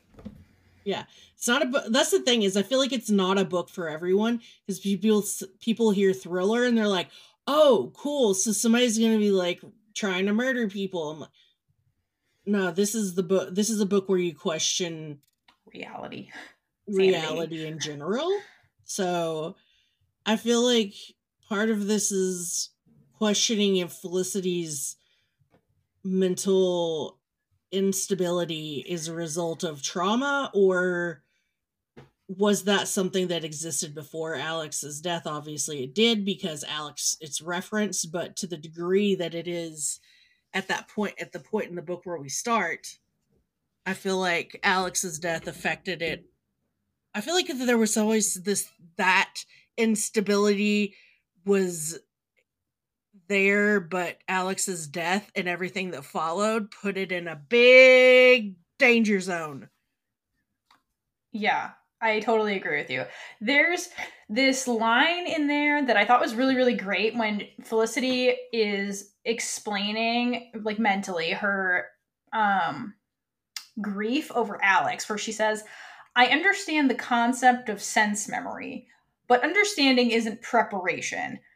Which, that is such a real line. Like, just like, understanding isn't preparation is such a real line. But it's referencing exactly what you're talking about. And if you don't know what sense memory is, it's the perception of sight, hearing, smell, taste, and touch information entering the sensory of your brain.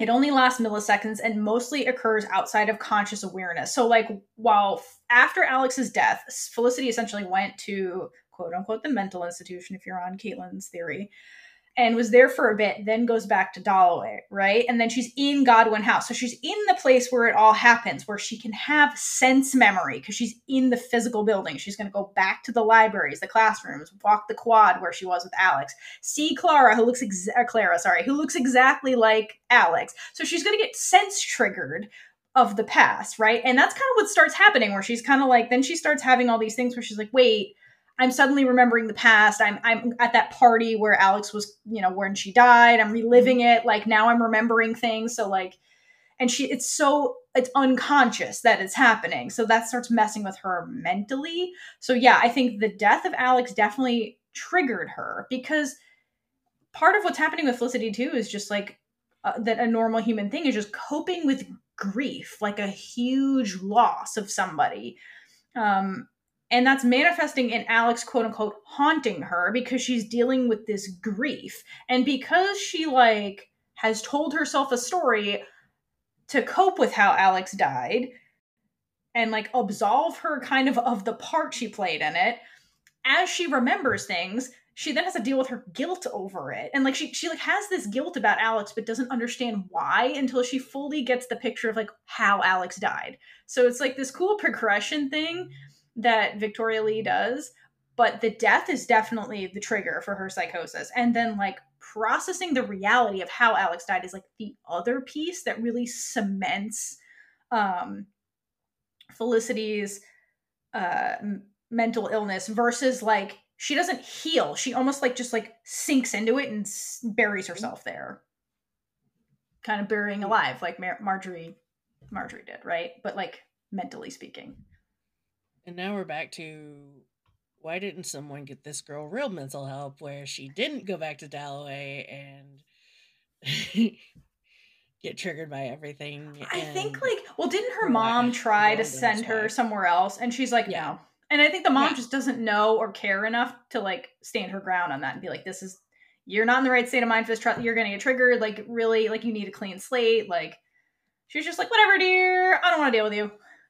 I also wonder how much control did she have of Felicity's decision making in reality? I mean, she had the money, the purse strings, so without that, Felicity wouldn't have really been able to do anything. But she's also 18, so she could have done whatever she wanted. Exactly.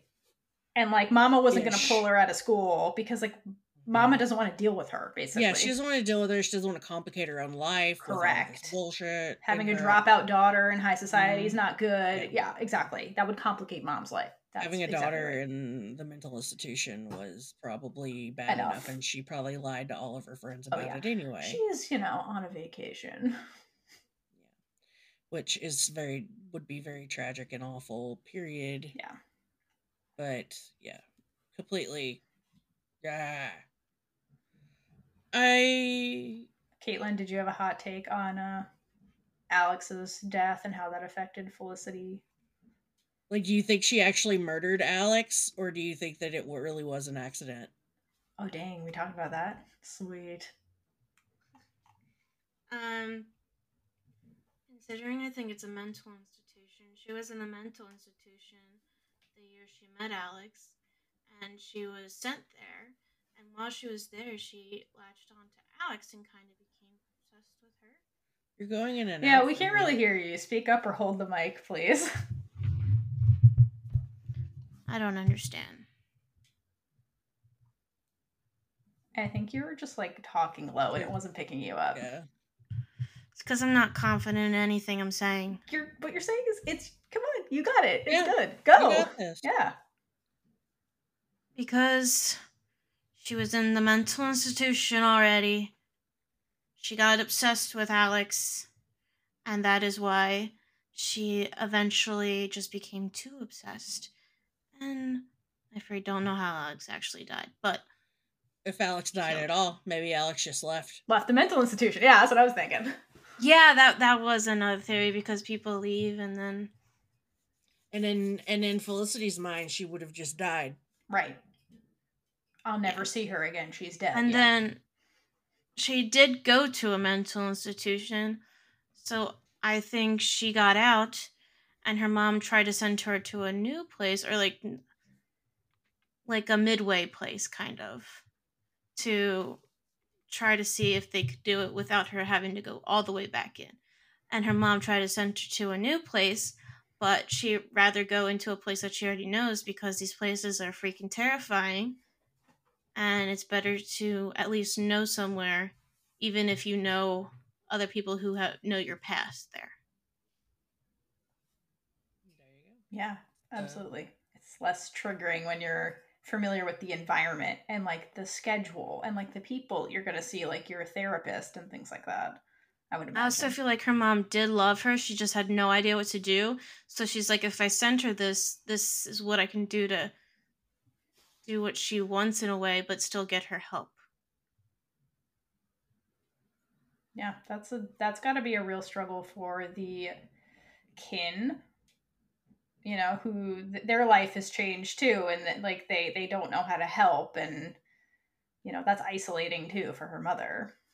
Because as we've discussed, we're seeing everything through Felicity, who's an unreliable narrator, and her mom is also a person we're seeing through her perception of her. So correct. We don't know if that's actually the case with her mom or not. She thinks that she's not there for her because her mom can't really be. Not with her in that mental state. Yeah. There's also like a really great line in chapter 1 that lends to like this whole story that I thought was really great. And it's a quote from Hill House, like Shirley Jackson's Hill House, where it says, "No living organism can continue for long to exist solely under the conditions of absolute reality." So it like sets the stage immediately that like this book is not about reality. So your theory very much may be true, because Felicity cannot cope with reality because her reality was so traumatic to her that she's just living in this, like in her brain, and her brain is like creating fantasies of all kinds.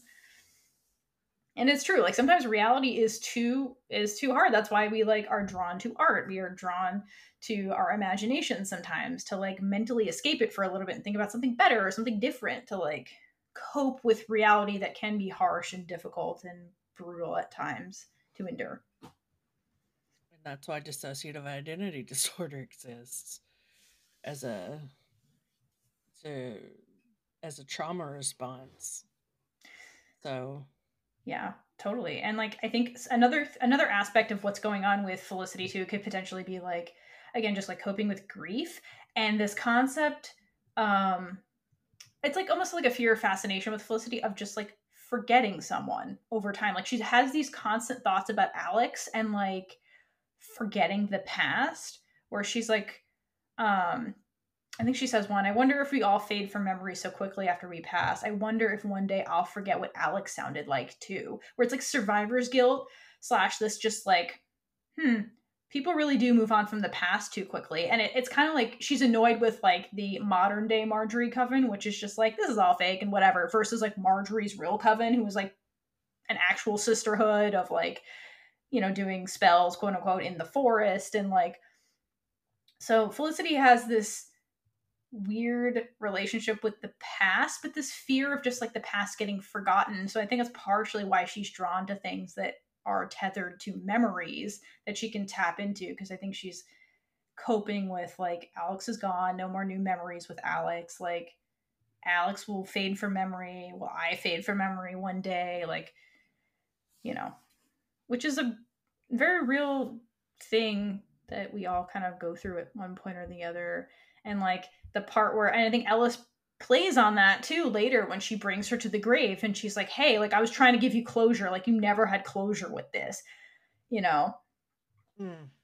which And the she was coyote. definitely manipulating her that whole time, but like that's a thing, right? Just like trying to have closure with the past because she's clearly haunted by Alex, like seeing ghosts and like hearing Alex's voice in the back of her head. It's almost like Alex is like her consciousness in a way because again, Felicity has no self-awareness of herself. Sometimes she gets really lost in like whatever it is she's obsessed with. And Alex is almost like her consciousness. And like, will I forget her voice? It's like, will I forget my consciousness if I go too far into the darkness? Is the other like read on that too. And Alice just leads her further in. Alice is like, be like me. That's what Alice's whole deal is. But in a way where Felicity has no idea that that's what's happening. Not She thinks that she's choosing things, but she's not really. Like I said, the coyote, or the shooting. Oh yeah, that was the most explicit gaslighting. It really was. She gaslights her and manipulates her into doing. I mean, and there were several reasons for that, or a couple of reasons for that.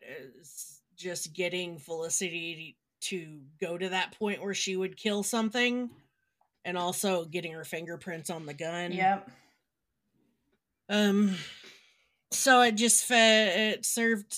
It's two birds with one stone for Ellis on that one. But did you guys see Ellis's betrayal coming? I thought it didn't. Apparently I did. Caitlin's got receipts. I do. She does. So at 7:15 on October 14th, I wrote, I feel like people are going to die in this book. Then at 7:41, I wrote, and at that point, I'm like, all of this is not past chapter 12. I said, I predict they're all going to die except Felicity. That's her name, right? And it's going to end up stuck, and it's going to end up her stalking these people, thinking she becomes friends with them because she is delusional, but really she is a serial killer, but doesn't know it mentally. Or Ellis is the serial killer. Can we do this with Dino Nuggets? Oh, she was sending it Is to that when us, you guys. asked me? That's when you asked us if we could do it with Dino Nuggets. Yes. It's like, I don't know if reenacting murders with Dino Nuggets is. I mean, like, I would be down to do that. I just don't know how it would go over. Bye, Caitlin. Bye, Caitlin. Caitlin's like, we can't do it. Bye. Bye. And I'm like, I just Rejection. got 2 packages of Dino Nuggets today. I need more. I've got 2 in my freezer. Yeah. They were on sale, like 50% off. We may Good have deal. a Felicity level obsession. Yes. But also, dear friends at home listening, this is a receipt that Caitlin does know stuff. Mm-hmm. Because Caitlin sent that message to us before she was done reading the book. And so, Caitlin, you are perceptive and good at reading stuff. I just don't remember any of it after I'm done. You gotta write it down while you're Because reading. That's a whole different problem. Yeah. That's a whole That's I a different different mean, problem, I yeah. highlighted stuff and then I forgot to go back and highlight it because I was preparing for the other episode too. And We have a lot going when on. I read, I don't think that anything else is going on, and I just took everything that Felicity was saying as the truth. So And that's why I'm struggling. okay. That's a way to read, like, process the book also. And obviously, you were picking up on all of the hints that were going on because you sent us that, which is exactly what Yeah. happens in the book. Yeah. I mean, everything that I do always ends up with everybody dying in the end anyways. But you were right here. I know. I don't understand how. But You just picked I it up. was. Yeah. So everyone send love to Caitlin. Caitlin was right. So you definitely saw Ellis's betrayal coming, for sure. I feel like when you read stuff, you notice it and you just don't process it in that moment because other things happen and then you get distracted. So I think that you do see these things and recognize them, but it's kind of like the same thing with, like we were talking about sense memory. Like a lot of it's happening in a part of your consciousness that isn't front and center. Right. So I need to do what I did with Motherland and just literally write out all my thoughts while I read it. Yeah. Yes. that's one way to do it. Just Yes. calm. That's Very- literally what this is. Yeah, exactly. That's the thing is, my commentary is smart, apparently. It is. Yes. Like we would have to. I would have to do the same thing. Like I read the book before and forgot everything. Yeah. Except for a couple of things. I couldn't even remember the ending of the book, which is a huge like the ending is like a big thing. So yeah, it's okay. I totally forgot what happened at the very end until last night. I was like, oh yeah, there's a 3 years later thing. Yeah.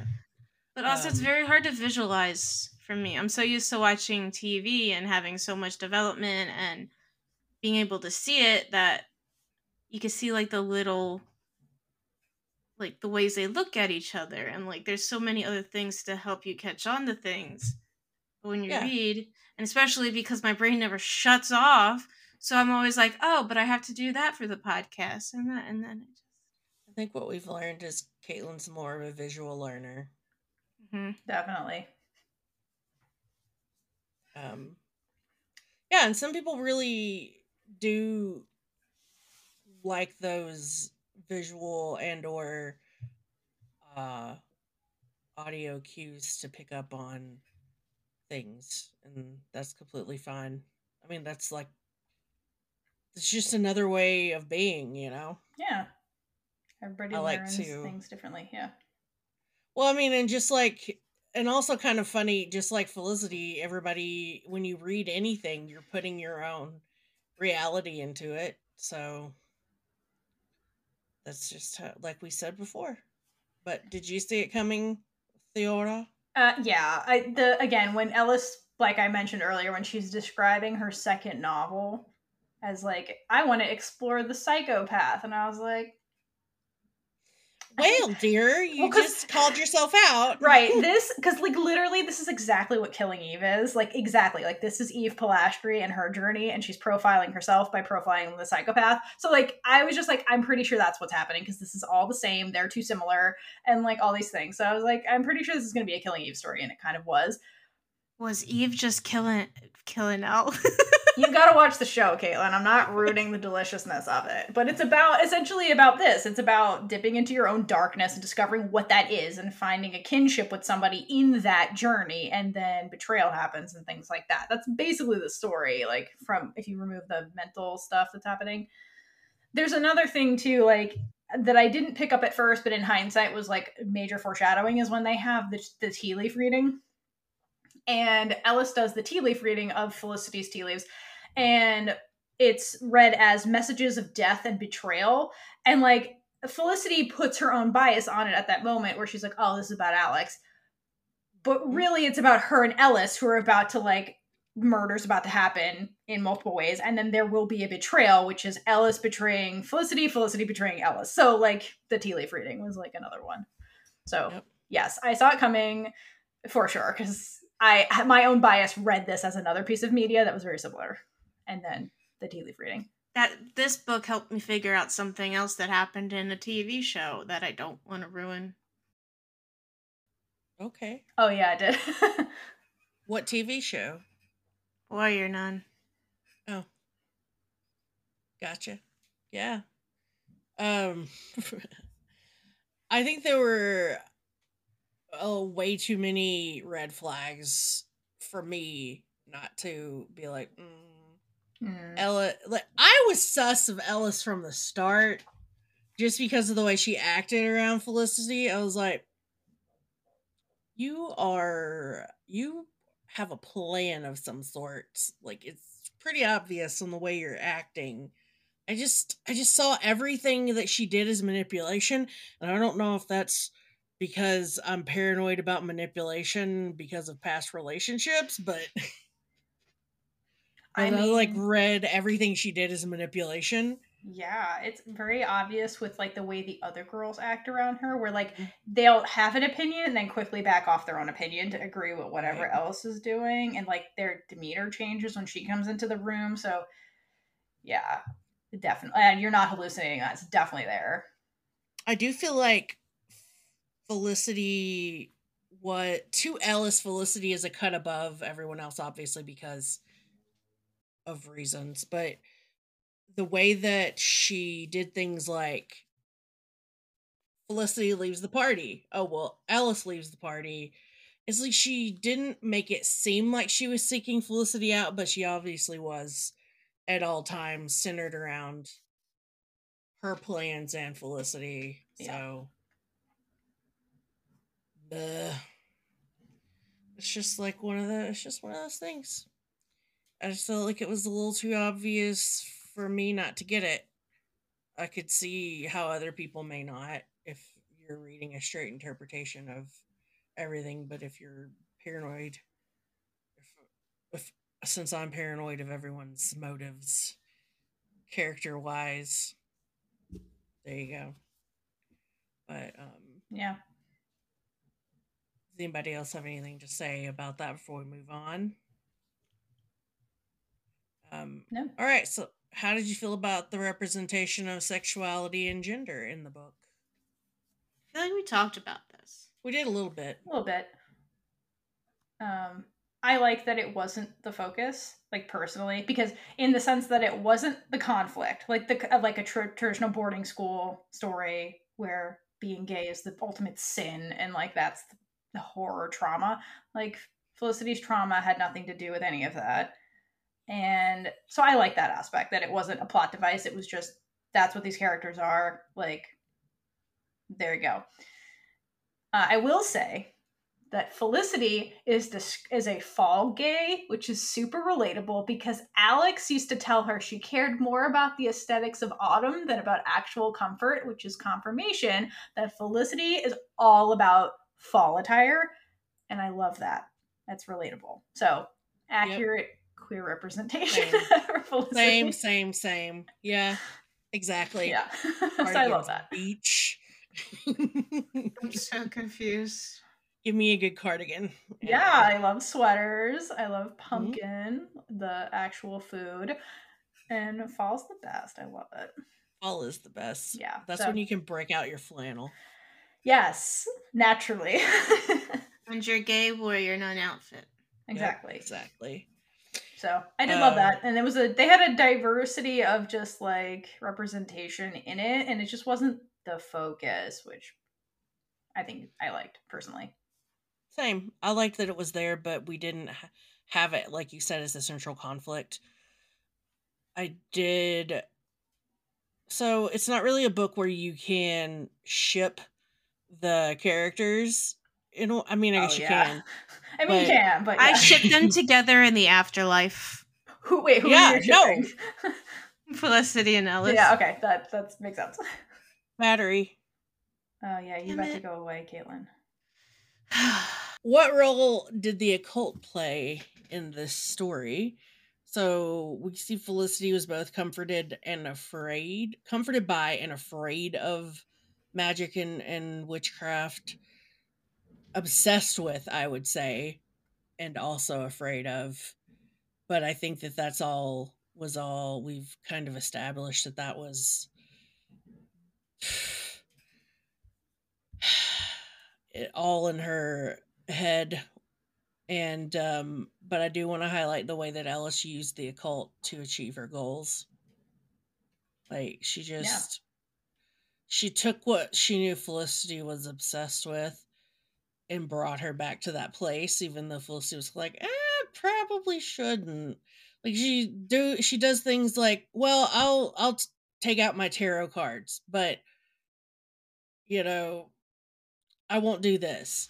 It's kind of like an addict in the way that she tippy-toed back into her obsession with the Dalloway Five and witchcraft and magic, and how she feels like that all affected everything because she feels like it was a curse. Like everything, and it was her fault that the ritual didn't get closed. And then there's the bit of symbolism with Marjorie's skull. That's not really obviously Marjorie's skull, but and towards the end she takes the skull and closes the ceremony or whatever, closes the ritual with it as a way of like ending and having closure. It's just like, all right, girl,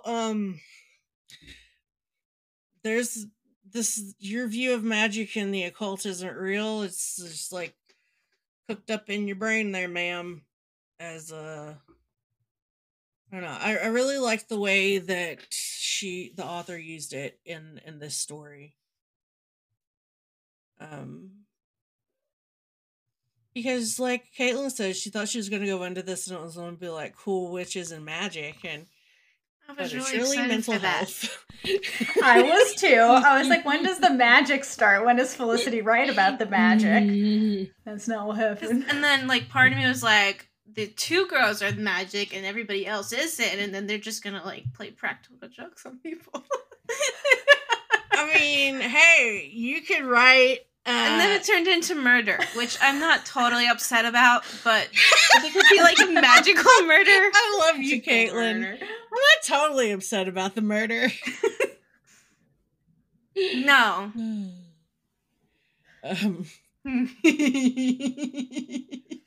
That was an evil laugh, Caitlin. It was a very evil laugh. I'm afraid for Vancouver now. Yeah. If you start acting like Ellis, I'm out. No, I was just thinking of the story I told you about the alternative ending I wrote for The Boy in the Blue Stripe. Oh, right. Yeah. Pajamas. Oh, alt endings. That's the thing. You should write a fan fiction for this book where it's an alternative version, an AU. That's an idea. Yeah, then you can make the story what you want. No, we don't have time. No, we don't have time. But it's a cool thing to think about. Yeah, that's my thing. Yeah, exactly. That's the whole. I have fun things I want to edit, and I don't have time to do those. I feel like we're the kind of people that think about a project and are like, that would be really cool to do that. Someone do that. Just someone do that. That would be cool. But that's my thing is I always think of really cool story ideas or ideas that I think are cool story ideas. But then I'm like, I don't want to write it. I want to read it. Somebody else needs to write that's it. So relatable. Because if I have to write it, it's never going to get done. Well, I mean, if I have to write it, it's not going to be fun anymore. There is a book I want to write that's about murder. So Caitlin's cool with the murder. She's method writing. She's method writing the murder. Watch out. Secondhand. It's based on a true story. Well, we'll look forward to that. Yes. Back to the occult. Did you have any more hot takes on the witchcraft and stuff in the story, Caitlin? Just that you wish it was real? Since it's not real, I associated the magic with murder. Okay. Explain. So, I get Felicity and Ellis confused. Felicity doesn't want to go near, like, witchcraft and magic because she killed Alex the year prior when she was so obsessed with it. Right. And then Ellis brings her into it, and a little bit by little bit, she gets back into the feeling of, like, this is fine. This is who I am. So by the end, when Ellis has, like, made her do all these things, and then that was the right name.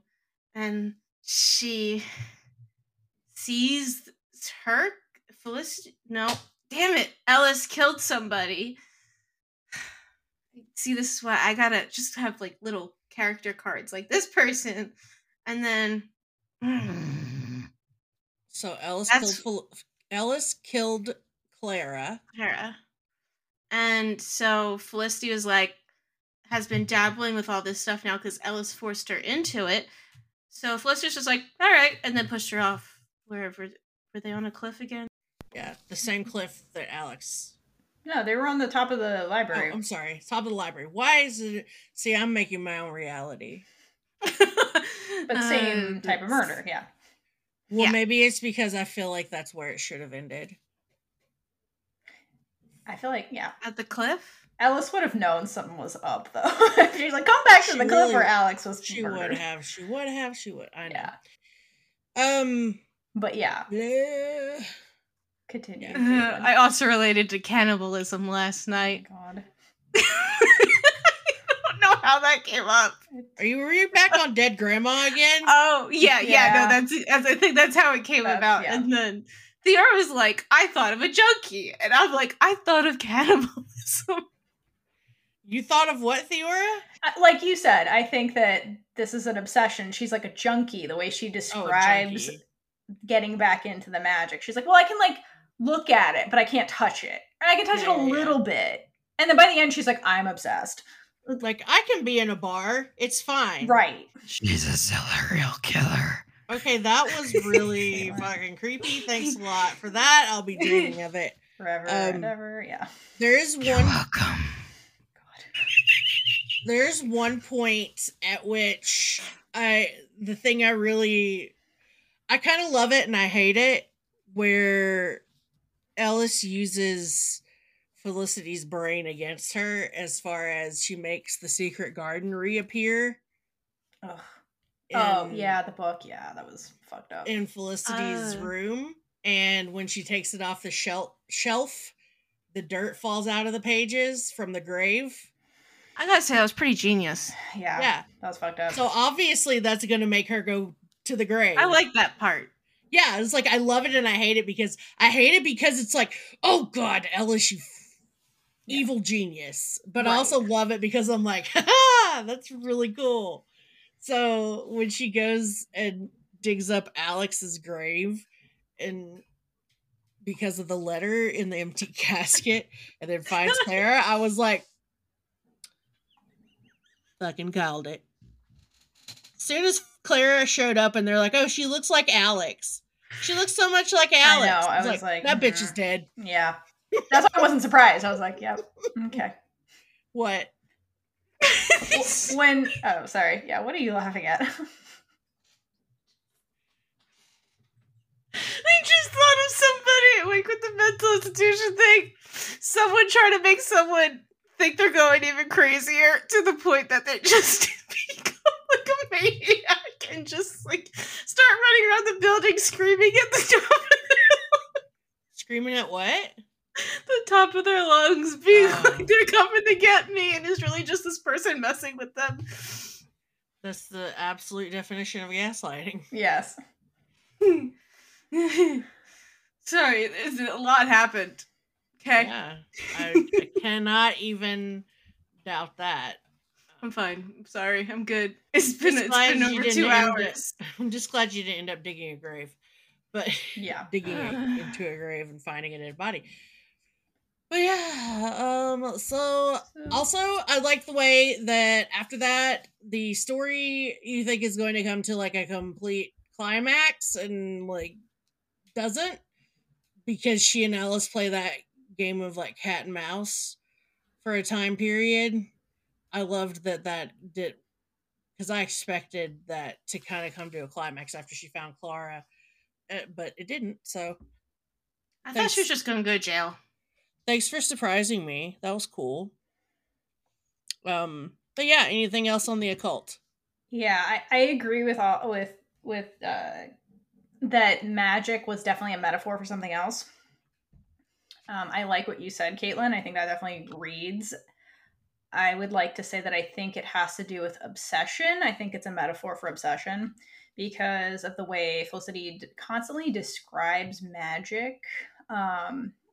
Like there's one point where she describes it as like, I ate the pomegranate seed. And like, that's from the Greek myth of Hades and Persephone. And like she ate the pomegranate seeds and that tied her forever to the underworld, aka darkness. And so this is like a metaphor for Felicity's obsession with darkness, like you said, murder and things like that.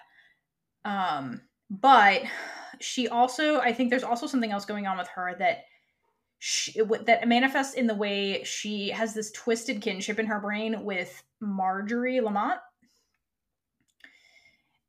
And Alex, again, who is the person that calls her out on stuff of the night Alex was murdered. Alex says to her when they're fighting, you're obsessed with magic because you can't stand to live with yourself otherwise.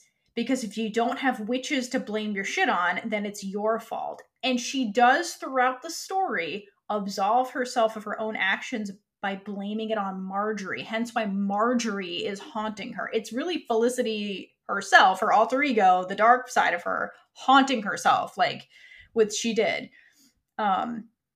Because there's a part in the book where she's on the precipice of admitting the fact to herself that she killed Alex. It wasn't really this accident. She pushed her and killed her.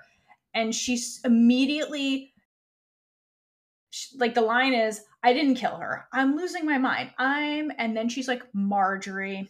It's Marjorie, coiled like a viper in my heart. She uses Marjorie as this excuse. So, like, magic is this crutch to her.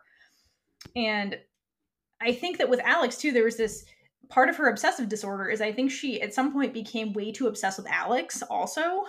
The way she becomes obsessed with Ellis, like where she lets her world be consumed by these people and these things. So like magic, Ellis, Alex, and she kind of loses sight of everything else. And there's this line where Felicity says, this is my problem. Despite my fear, despite all the ways this obsession, meaning magic, ruined everything for me, I want to be back here. I'm drawn to these books like a moth to a struck match. I can't stay away. So she's really went to the mental hospital, like deal with this obsessive stuff, but she's just like, it's too powerful. And like, I want to be here. I want to be in the darkness. Like, I want this. And like you mentioned with Ellis, it's different. Ellis is more logical about it. And there's this part where they're talking about it in one of their midnight rendezvous or whatever they're called, where Ellis says, real magic has risks. So like to Ellis, her obsession with like murder has real risks because to her it's real. It's not like fictional the way it kind of is in Felicity's mind. And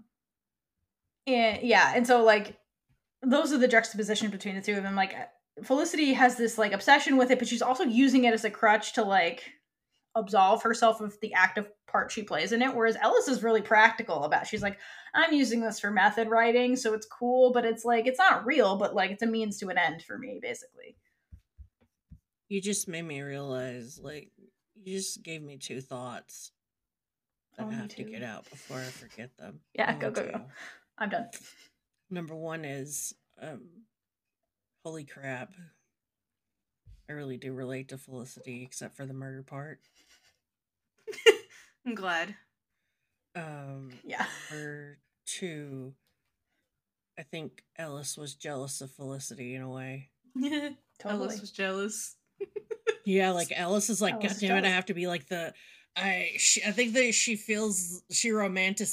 obviously romanticizes Felicity's murder. Mm-hmm. Not murder, but here's the thing: is I think that we've all referred to Alex's death as a murder, not thinking about it in this episode, which kind of shows, because I honestly don't think that she meant to kill Alex. I just think that she pushed her, and then Alex happened to be super drunk and fell off the cliff into the water. But okay, continue. But the fact that she did push her in Felicity's mind means that she killed Alex, which she did. I just don't think it was. I think it was like second degree murder, not like intentional murder, not like she meant to. So, or not even like second degree. I feel like it was manslaughter. It's not premeditated, basically, is what you're saying. Thank you. It's not premeditated. I don't think Alex is she at all. And I don't also, if it were me judging the situation, I wouldn't say she was responsible for Alex's death. I think she played a part in it. But yeah. But to her, that's like, oh no, sorry. Go. Different when it's you doing it. Like, you're gonna have that guilt. And that's also a reason I don't think Felicity was a sociopath, because she was so effed up by Alex's death that way.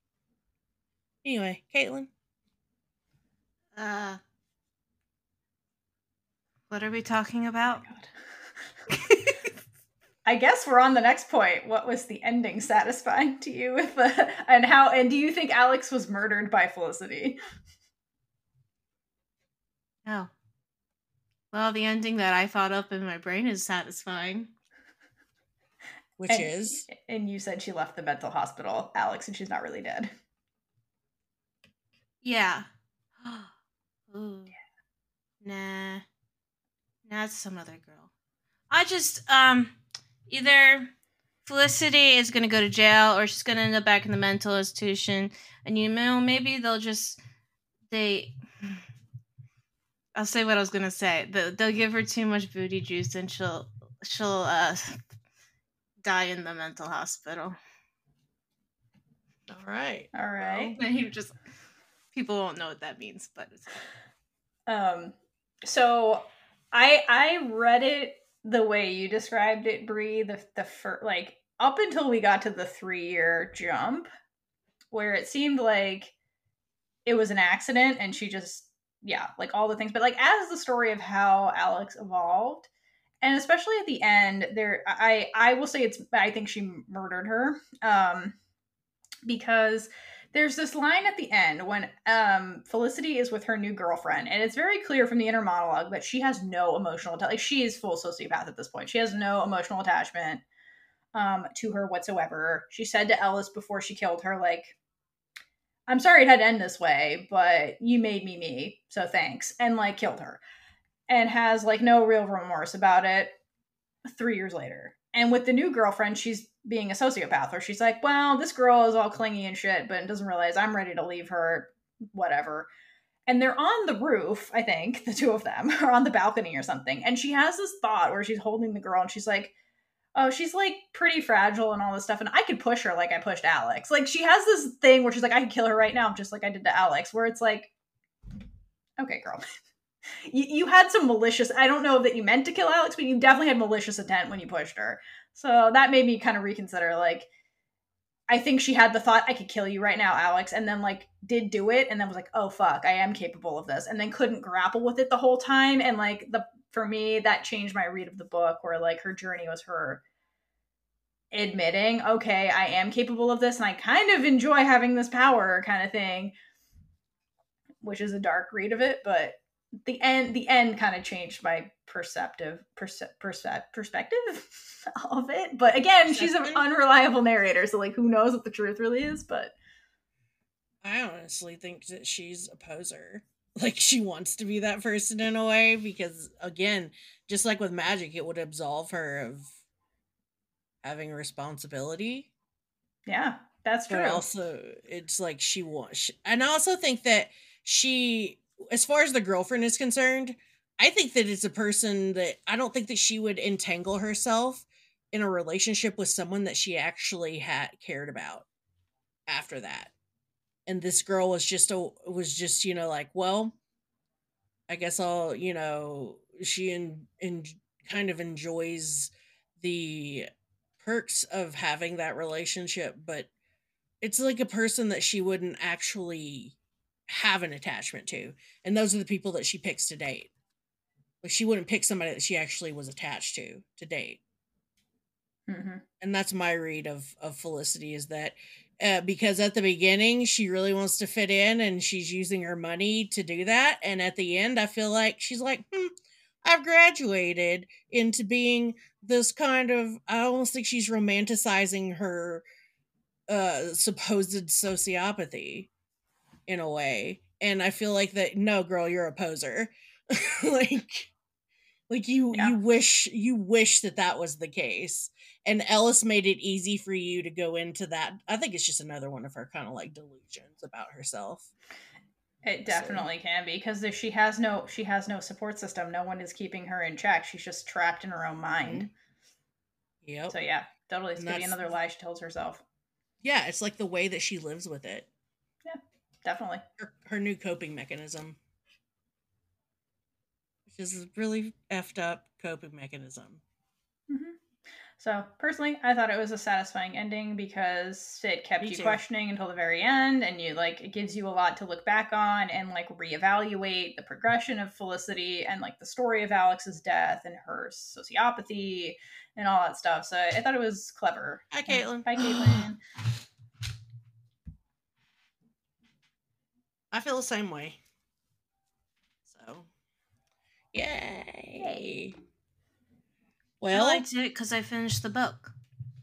girl, fucking, that's like an accomplishment It of is. its own Yeah, right there. it's a big book. So Theora, I think it's time for us to kind of go back to our roots. Going back to our roots. Yeah. With Are we our- rating this book? Yeah. All You right. gotta have roots before branches. Roots before branches. I don't know. I know it's a song. I don't remember which song. I tried. All right, everyone. So, for those of you that have been longtime listeners, and for those of you that are new, one of our heritages of the podcast, or hallmarks rather, is rating our pieces of media about. It used to be about big witch energy, which we could do here, but they're not real witches, and so we're no longer big witch energy. Damn it. I know.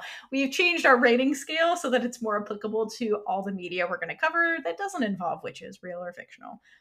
So, we would like to introduce for the first time the Big Gay Energy hydration scale, in which we will rate our pieces of media by how much we would hydrate for lesbian Jesus for this piece of media. So, meaning, did we like the book? How gay was it? It is up to us to interpret.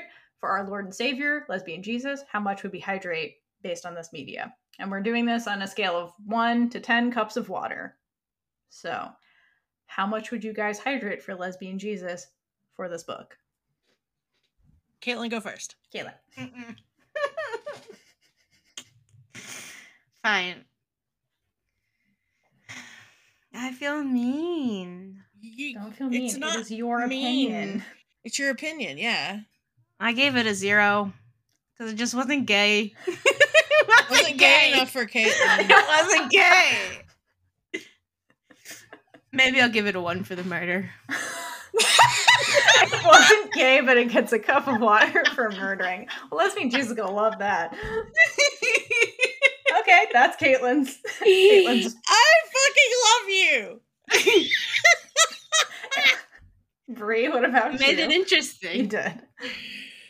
Oh, I will give this one 7 cups of water and an old fashioned. Because I do like old fashions, just saying. I guess I'm the weirdo that likes them. To honor Ellis. Yeah, that crazy bitch. So why 7? 7 because I was thoroughly entertained and kept guessing throughout the entire book. If a book makes me think about it after I've read it for more than 10 seconds, I give it points for that. And it did. I also love the atmosphere of the book. And I loved, like we discussed earlier, that there was queerness, but it wasn't the conflict in the book. I did like... So I'm that really messed up person that likes when people get together, even in tragic circumstances, even though they're like... Even though she's gonna murder Ellis, and there's like all the murder in the book, I liked the scenes where they were romantic. Mm-hmm. Like, I could see, that they really did have an attraction. Crap, I forgot about that part. Yeah. Yeah. There was gay stuff, Caitlin. I forgot about that part. They did have all the sex for 2 days. I got distracted by the murder. Well, there was more murder than gay sex. It's true.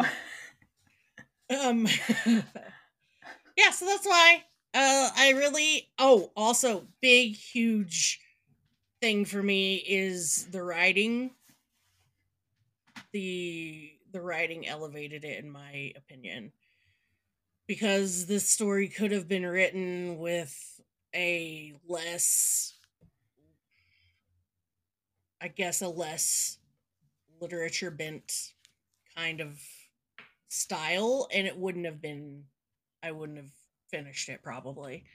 But since Victoria Lee is an excellent writer and gives you all that juicy imagery, Yes. it It gets Yes. 7 in an old fashioned. I like that.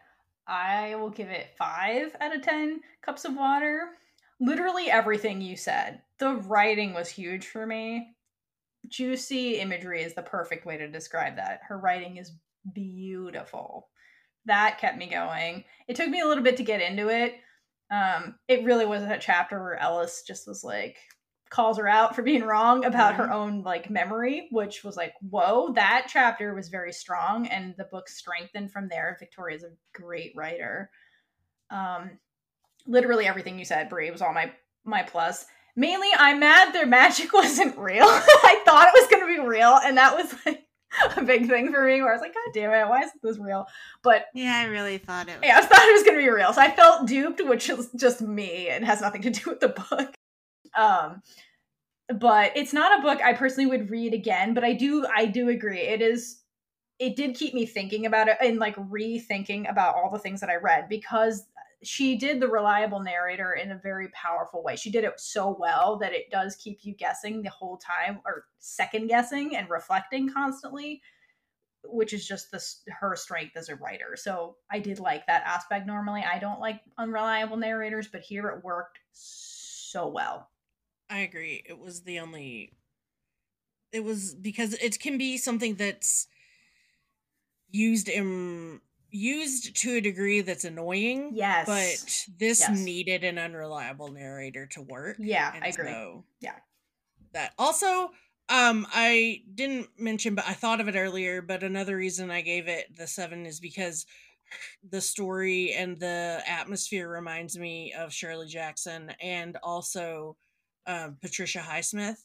Mm-hmm. I know everyone, all the gay ladies like to focus on The Price of Salt / Carol when talking about Patricia Highsmith, but I'm going to tell you, the first introduction I ever got to Patricia Highsmith's writing and or stories in general was Strangers on a Train, and it was one of my favorite freaking books / movies, because it's like this. You're like, well, this is really fucked up and also really interesting. So, but that was the like a hallmark of Patricia Highsmith's writing before she wrote The Price of Salt, was that it was like that. It was just really kind of not even, I don't even know how to just really, it's not even a genre I can call a name of, just, yeah. It's not a thriller so much as an effed up, it's a mind fuck. A mind fuck. Yeah. It's just, a mental thriller, basically. A psychological thriller. There you go. It's like, I mean, like, I don't know, I was like,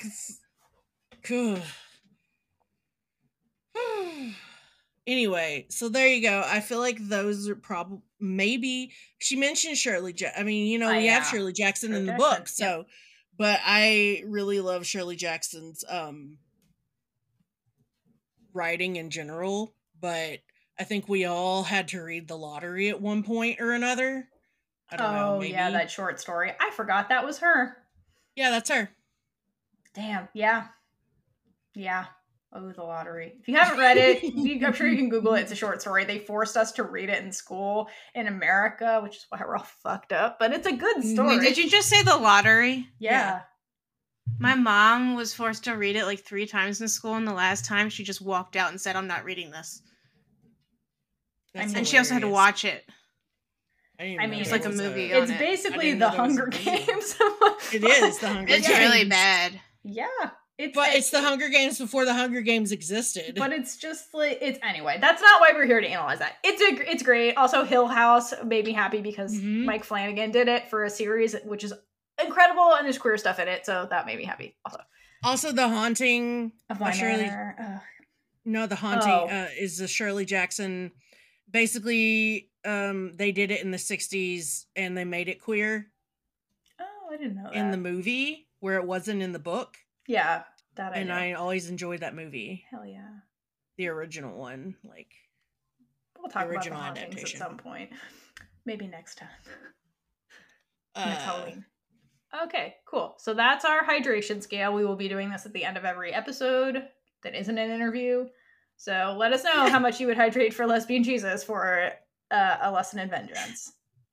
But It would be really bad if we did it for interviews. I would not hydrate for you, ma'am/them. All right. So yeah. So anyway, book club will be a monthly thing that we're going to do from now on. And our next book club will be run by Caitlin. And Caitlin's going to share with us what we'll be reading for November. We're going to be reading 3 books. Woo, get scared. Not really. So, we're going to be talking about banned books in school. And 2 of the books, Heather Has 2 Mommies by Leslie Newman and I Am Jazz by Jazz Jennings, are books made for children in like very young elementary school, like preschoolers. And then we're also going to read Better Nate Than Ever by Tim Federle. And that is also a movie on Netflix. Read the book first. No, it's not on Netflix. It's on Disney Plus. Oh my gosh, I keep thinking it's Netflix. It's not. But all these books are banned in schools. And we're going to talk about it and the whole banning in general.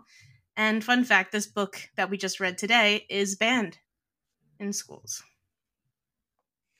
I wonder Basically, why. most books that we're going to do in this book club are probably going to be banned because they're gay. Well, spoiler. Yeah, I think this one was all probably more banned for the murder. Well, we will get into the banning stuff next time. So we hope you enjoyed our first book club, and we'll see you next month for Caitlin's book club. Woo! Thank you. Bye, everyone. Bye.